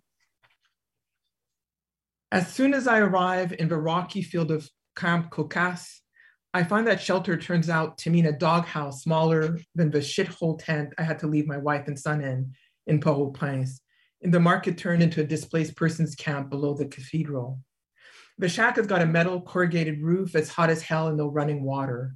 There's a water truck that comes through once a week, but that's about it. The truck rumbles through at high speed, so fast that children and goats have to be snatched quickly out of the way to keep them from being run over. A donkey was killed that way fast. The first day, the driver snapped its neck and the camp dwellers roasted the carcass over an improvised pit. There was fresh food for several days that time, but no one wants to end up a dead donkey. We still have to make a run for it to piss or crap in holes after the porta potties fill up, and no one has the stomach to empty them, not even the bayaku. We have to both save ourselves and clean up our own shit. Can't pass that on like we might have before. There's no school. The camp dwellers will have to organize that for ourselves too. Food rations are the usual blanched Arkansas rice we've been eating for years and freeze-dried packets of gritty material reconstituted with boiling water that we pretend is edible. The hygiene kit is made for people who have nothing more to treat than paper cuts, some squares of cleansers, a glycerin to help with healing, some small bandages of different sizes, all in a waterproof box in case we get rained on, and we will. Nothing for people with cigar cut amputations or crushed extremities, or who had their heads bashed in from bricks falling on them. Nothing for someone in the state that my son is in. He would have to be nearly healed to come out this way, and when I left, it didn't look like he was going to make it. From the camp, the hospital is as far as the capital. There's no way he would survive the trip. All that can be done is to fight off infection, hope he survives. In the meantime, I'm here for the work, to make money, or this is what I tell myself. In Camp Caucasse, we're 5,000 souls in the arid desert. Soon, when words get out about the factory that's being planned out this way, there will be thousands upon thousands more. But now it's just us out in the middle of nowhere with no running water, no electricity. It's dark at night, much darker than in the city. I can see the stars up above clearly. Fat lot of good that does me. Fuck the stars and fuck the US of A relief services. I never even got my $50 after I was shown to the door of my new lodgings, a shit house and a long row of dog houses. They smiled when they dumped me in the camp as if I should be grateful. The only cheerful aspect of the dwellings is that they're bright white instead of a drab institutional gray of the tarps being handed out in the Capitol, tarp stamped, a gift from the American people, or alternatively, in association with the Republic of Ireland. The Irish own the telecommunications in Haiti. They don't have to pick potatoes or anything else anymore. I wanted to buy a franchise a few years ago. We never did it. Would we be elsewhere had we done that? Would we be on a plane heading out to Ireland now? The dwellings are so white that it seems that perhaps the people who had them built had imagined that they were creating a colony on the moon or on Mars. We are a colony, that's for sure, a petri dish. Welcome to Camp Caucasse, gateway to the intergalactic medieval future. We've been listening to Myriam Chancy read from What Storm, What Thunder. In the talk that I referenced earlier that you gave about Haiti in relation to Latin American and Latin American studies, you were talking about how Haiti is presented with two options, omission or submission. And you've talked about how Haiti has taken its omission and its unique story of sovereignty and revolution with both a sense of pride and an immense amount of cultural production, that it has a deep sense of cultural identity despite all of the ways it has been omitted. Mm-hmm. But there are other Haitians who argue that submitting to the view of what others have of it, of capitulating to the world at large, is the best way forward, with some Haitians wanting Haiti to become a French department or to become like Puerto Rico, to be lifted out of its situation through its giving up of its sovereignty. And you yourself in that talk were wondering if there was a third way. And if we think back to the market woman Malou, the matriarch in glue of the book, and then her son Richard, who left Haiti, perhaps he's an example of the submission camp in the sense that he's fully embraced the privatization of water and wants to sell it back to his own people to seem like he's a savior, but really to enrich himself. But his daughter, Malou's granddaughter, Anne, which makes me think of when you were talking about the engineers on the ground who do have the knowledge to build buildings better than the Irish aid organization that builds one that isn't meant to withstand anything. The granddaughter of Malou, Anne, is an architect in Rwanda who's coming home. And I wonder if she represents an unnamed third way. So I was hoping maybe in the context of omission, submission, and something else, if you could talk about Anne. Yeah, I was thinking that Richard is a capitalist. So Richard is in some ways no longer Haitian, right? In terms of his affiliations. He returns to Haiti and has an epiphany about his trajectory. But I think he might not fit in either of those poles because he hasn't been thinking about Haiti for so long. In terms of Anne, so Anne is someone who indirectly benefits from Richard's generosity because he pays for her schooling through to college and beyond. But doesn't have a relationship with her. So she's grounded in a Haitian consciousness and she's grounded by Malou.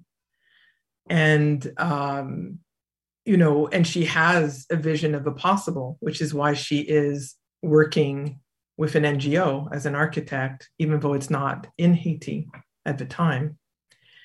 And part of her storyline is based on a real competition that did take place, where there was I believe, a global competition for the rebuilding of our Notre Dame Cathedral, the major cathedral in Haiti, which was destroyed for the most part in the earthquake, 2010 earthquake.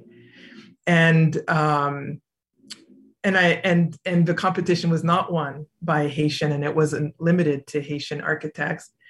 And I can't say that the presumption was that there were no Haitian architects, but the question did cross my mind, given that I have engineers in my family. And so, yeah, Anne does represent a third way, and a third way that has been activated by those organizations we spoke of earlier, who are working alongside and with Haitians, and sometimes are actually designed by Haitians themselves, who know their country best. And at the same time, I want to be clear to say that I don't presume, because this has also been invoked, this summer, and I'm sure prior, it was invoked actually, especially in the early 2000s. I don't believe that it is necessarily up to members of the Haitian diaspora, even though, remittances from the diaspora really sustain a large part of the population, that diasporic individuals should impose themselves on Haiti. And Anne is not diasporic in this sense, right? She is from Haiti. She was raised there, born there, raised there, and has intimate ties to the country. And so I think what I was imagining through her was what would happen if there was an investment, like there was an investment in her, even though from her father's part, it was a kind of ego investment, right? He wasn't doing it with this idea of rebuilding Haiti. He was doing it because he had pride in the fact that he had created this person and wanted to see her succeed, but not with any particular vision in mind that this was for a better Haiti. But she benefits from that, that investment of resources, and paired with the knowledge of someone like Malou, it does, I think, represent a kind of future where if there could be a connection between the proper allocation of resources in infrastructure like the educational system, nutrition, etc., the next generations of Haitians would be able to not only invest in their own country, but create the country with their own vision in mind. And this is why she participates in that competition, thinking, well, I probably won't win, and that in reality is what happened. I don't know if Haitian architects participated or not, but this is where fiction can help us imagine other futures. It gives her a purpose, an outlet, and a possibility that I think exists for a number of Haitians who want to and remain in Haiti because they have such a belief in the not only the beauty of a country, but its potential, but do so often at great risk and at great sacrifice. Keeping in mind this notion of creating a vision on one's own terms, on Facebook, when you were talking about your second novel, The Scorpion's Claw, that takes place after the fall of the Duvalier regime in the early 90s, you say, "These days I've begun to wonder if all of my novels are simultaneously eulogy and love letter, if all of it is grief processing to continue the work of sustaining hope." And I wondered about this, grief processing to continue to sustain hope, in relation to something else you engage in your most recent book of scholarship, and that is the Laku or Yard consciousness. And when I think about the spaces and structures created by these thousands of NGOs and the UN, which aren't built to endure, let alone thrive, and perhaps most notoriously the $500 million collected by the Red Cross that translated into the building of 6 permanent structures.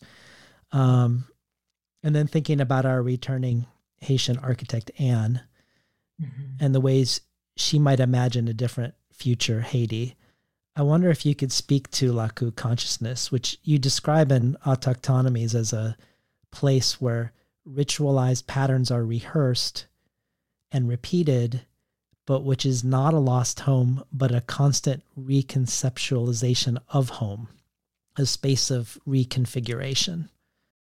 Yeah. So my thought on that is that, because I'm thinking of the quote you started with in terms of my reflection on Scorpion's Claw through to the current novel.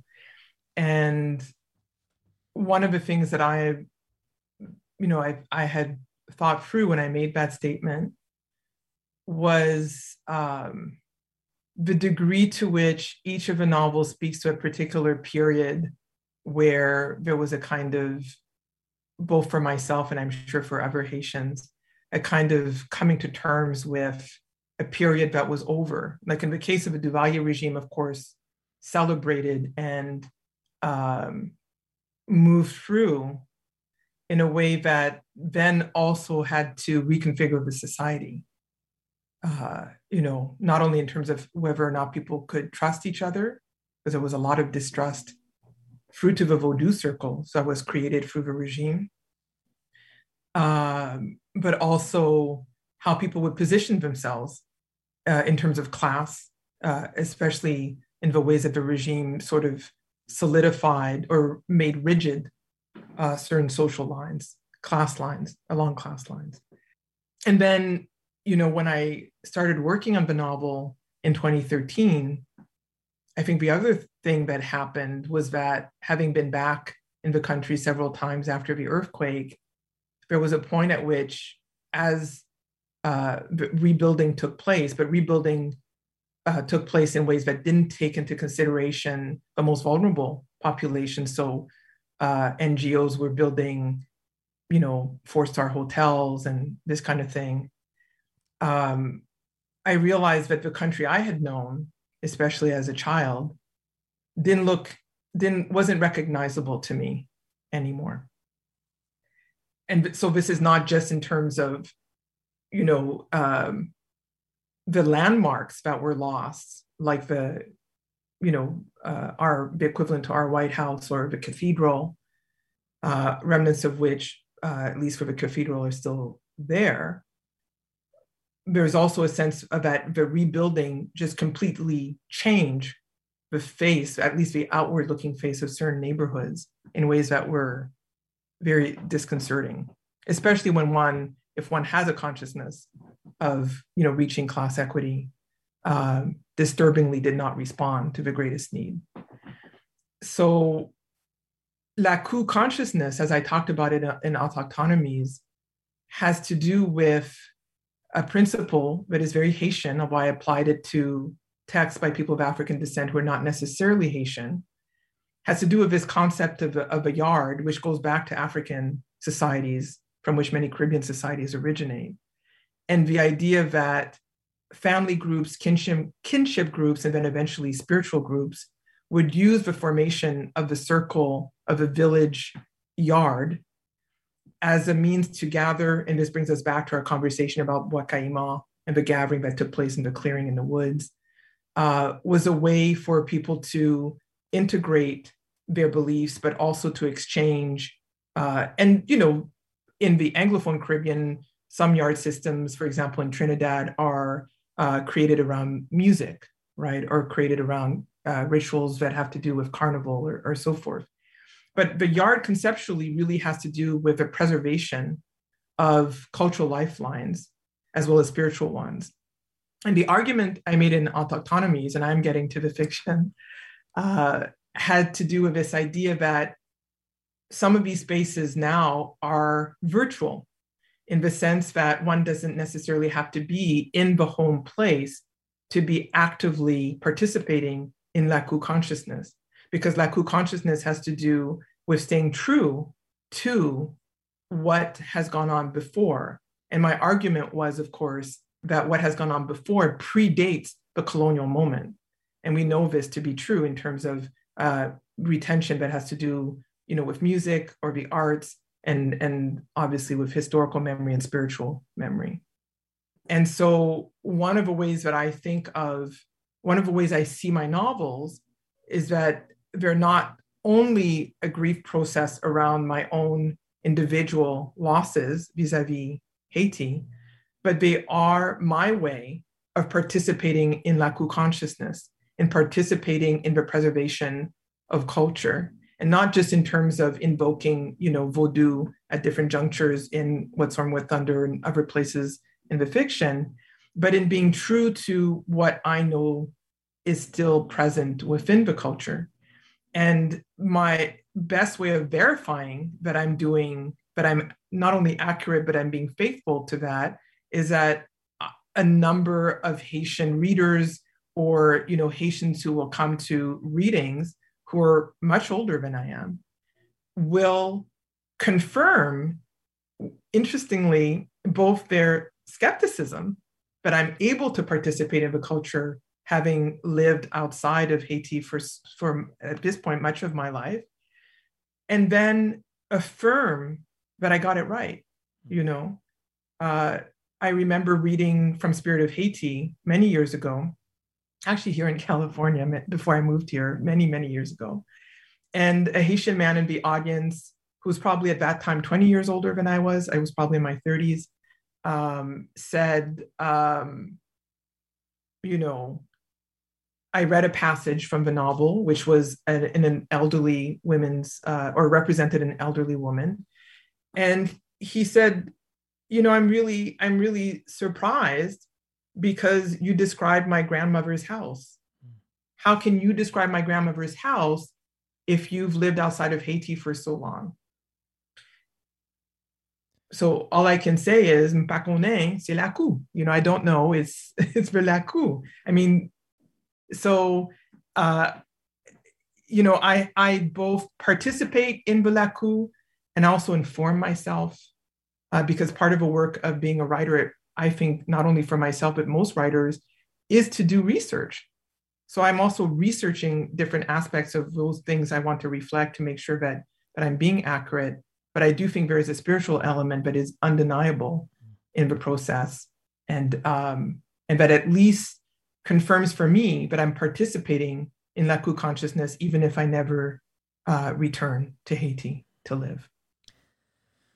Well, as a final question, I was hoping maybe we could touch on the title, which both comes from Revelations, but also from a Frederick Douglass quote that I feel like when you're talking about grief processing and sustaining hope, it feels like it's speaking into sort of a never-ending, impossible moment, but also somehow at the same time flipping the terms and suggesting possibility for perhaps a different future. Could you, maybe if you could read that epigraph by Frederick Douglass and maybe then talk about some of what goes into the title for you? Yeah, so this is from Frederick Douglass in 1852, and I believe the essay comes from is what to the slave is July 4th. I'm not getting the title completely right, but it was talking about July 4th and its meaning for enslaved African Americans. At a time like this, scorching irony, not convincing argument is needed. Oh, had I the ability and could reach the nation's ear, I would today pour out a fiery stream of biting ridicule, blasting reproach, withering sarcasm, and stern rebuke. For it is not light that is needed, but fire. It is not the gentle shower, but thunder. We need the storm, the whirlwind, and the earthquake.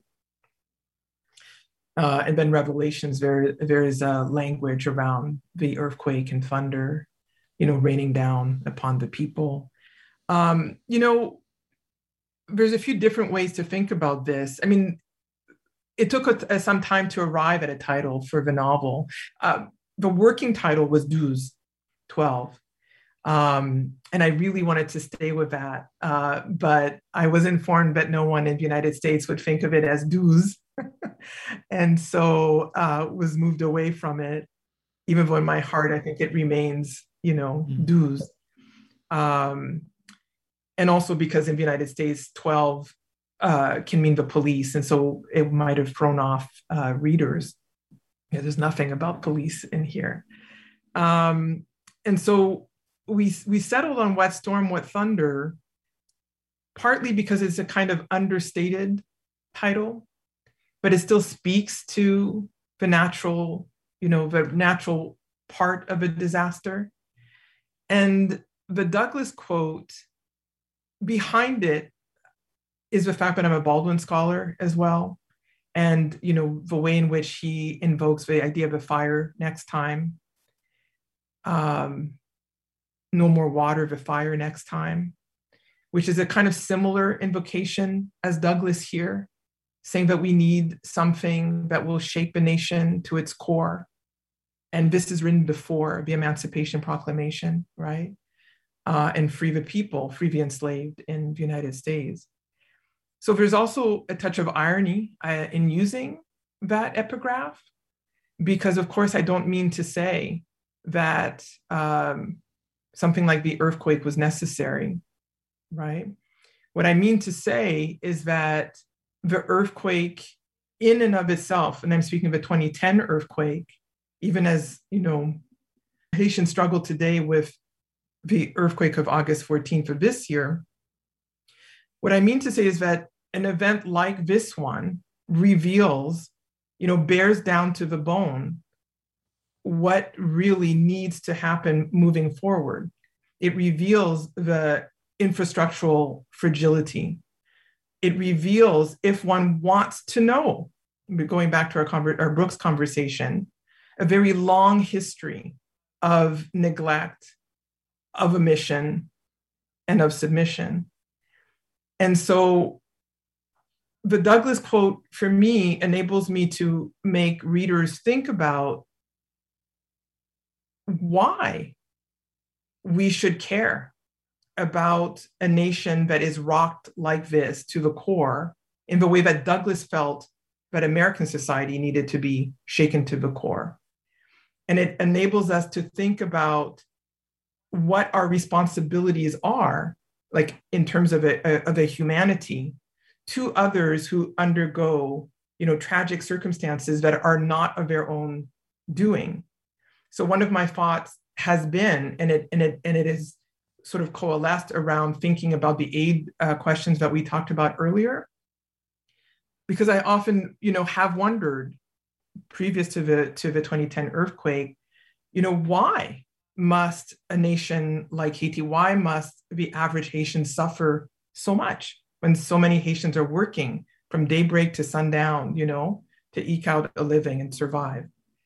Why this level of suffering? And one of the conclusions I come to is that it's not for them, right? That those of us who are witnessing this suffering have a responsibility, and that is the social contract, beyond national borders. That is the social contract. How do we react to the despair that we see beyond ourselves? And how do we not only contribute to, but live up to the humanity that we claim for ourselves, and especially in the United States, that we claim, that various people claim on behalf of America. And so that's why the Douglas quote is there. And then, of course, the Revelations quote, I think, cements it all the more, when you get to that part of the novel in Didier's section, which is to, if you think in biblical terms, if you think in I'm not going to get that word. Apocalyptic terms. Thank you. That one has to really think about what the message is here, not for Haitians, but for us, for those who witness from afar. Yeah. Thank you so much for today, Miriam. Thank you, David. Thank you for the conversation. And I thank you for reaching out and for giving me a space to talk about this. And I hope that readers will read What Storm, What Thunder. I'm confident they will. We've been talking today to Myriam Chauncey about her latest book, What Storm, What Thunder, from Tin House. You've been listening to Between the Covers. I'm David Naiman, your host.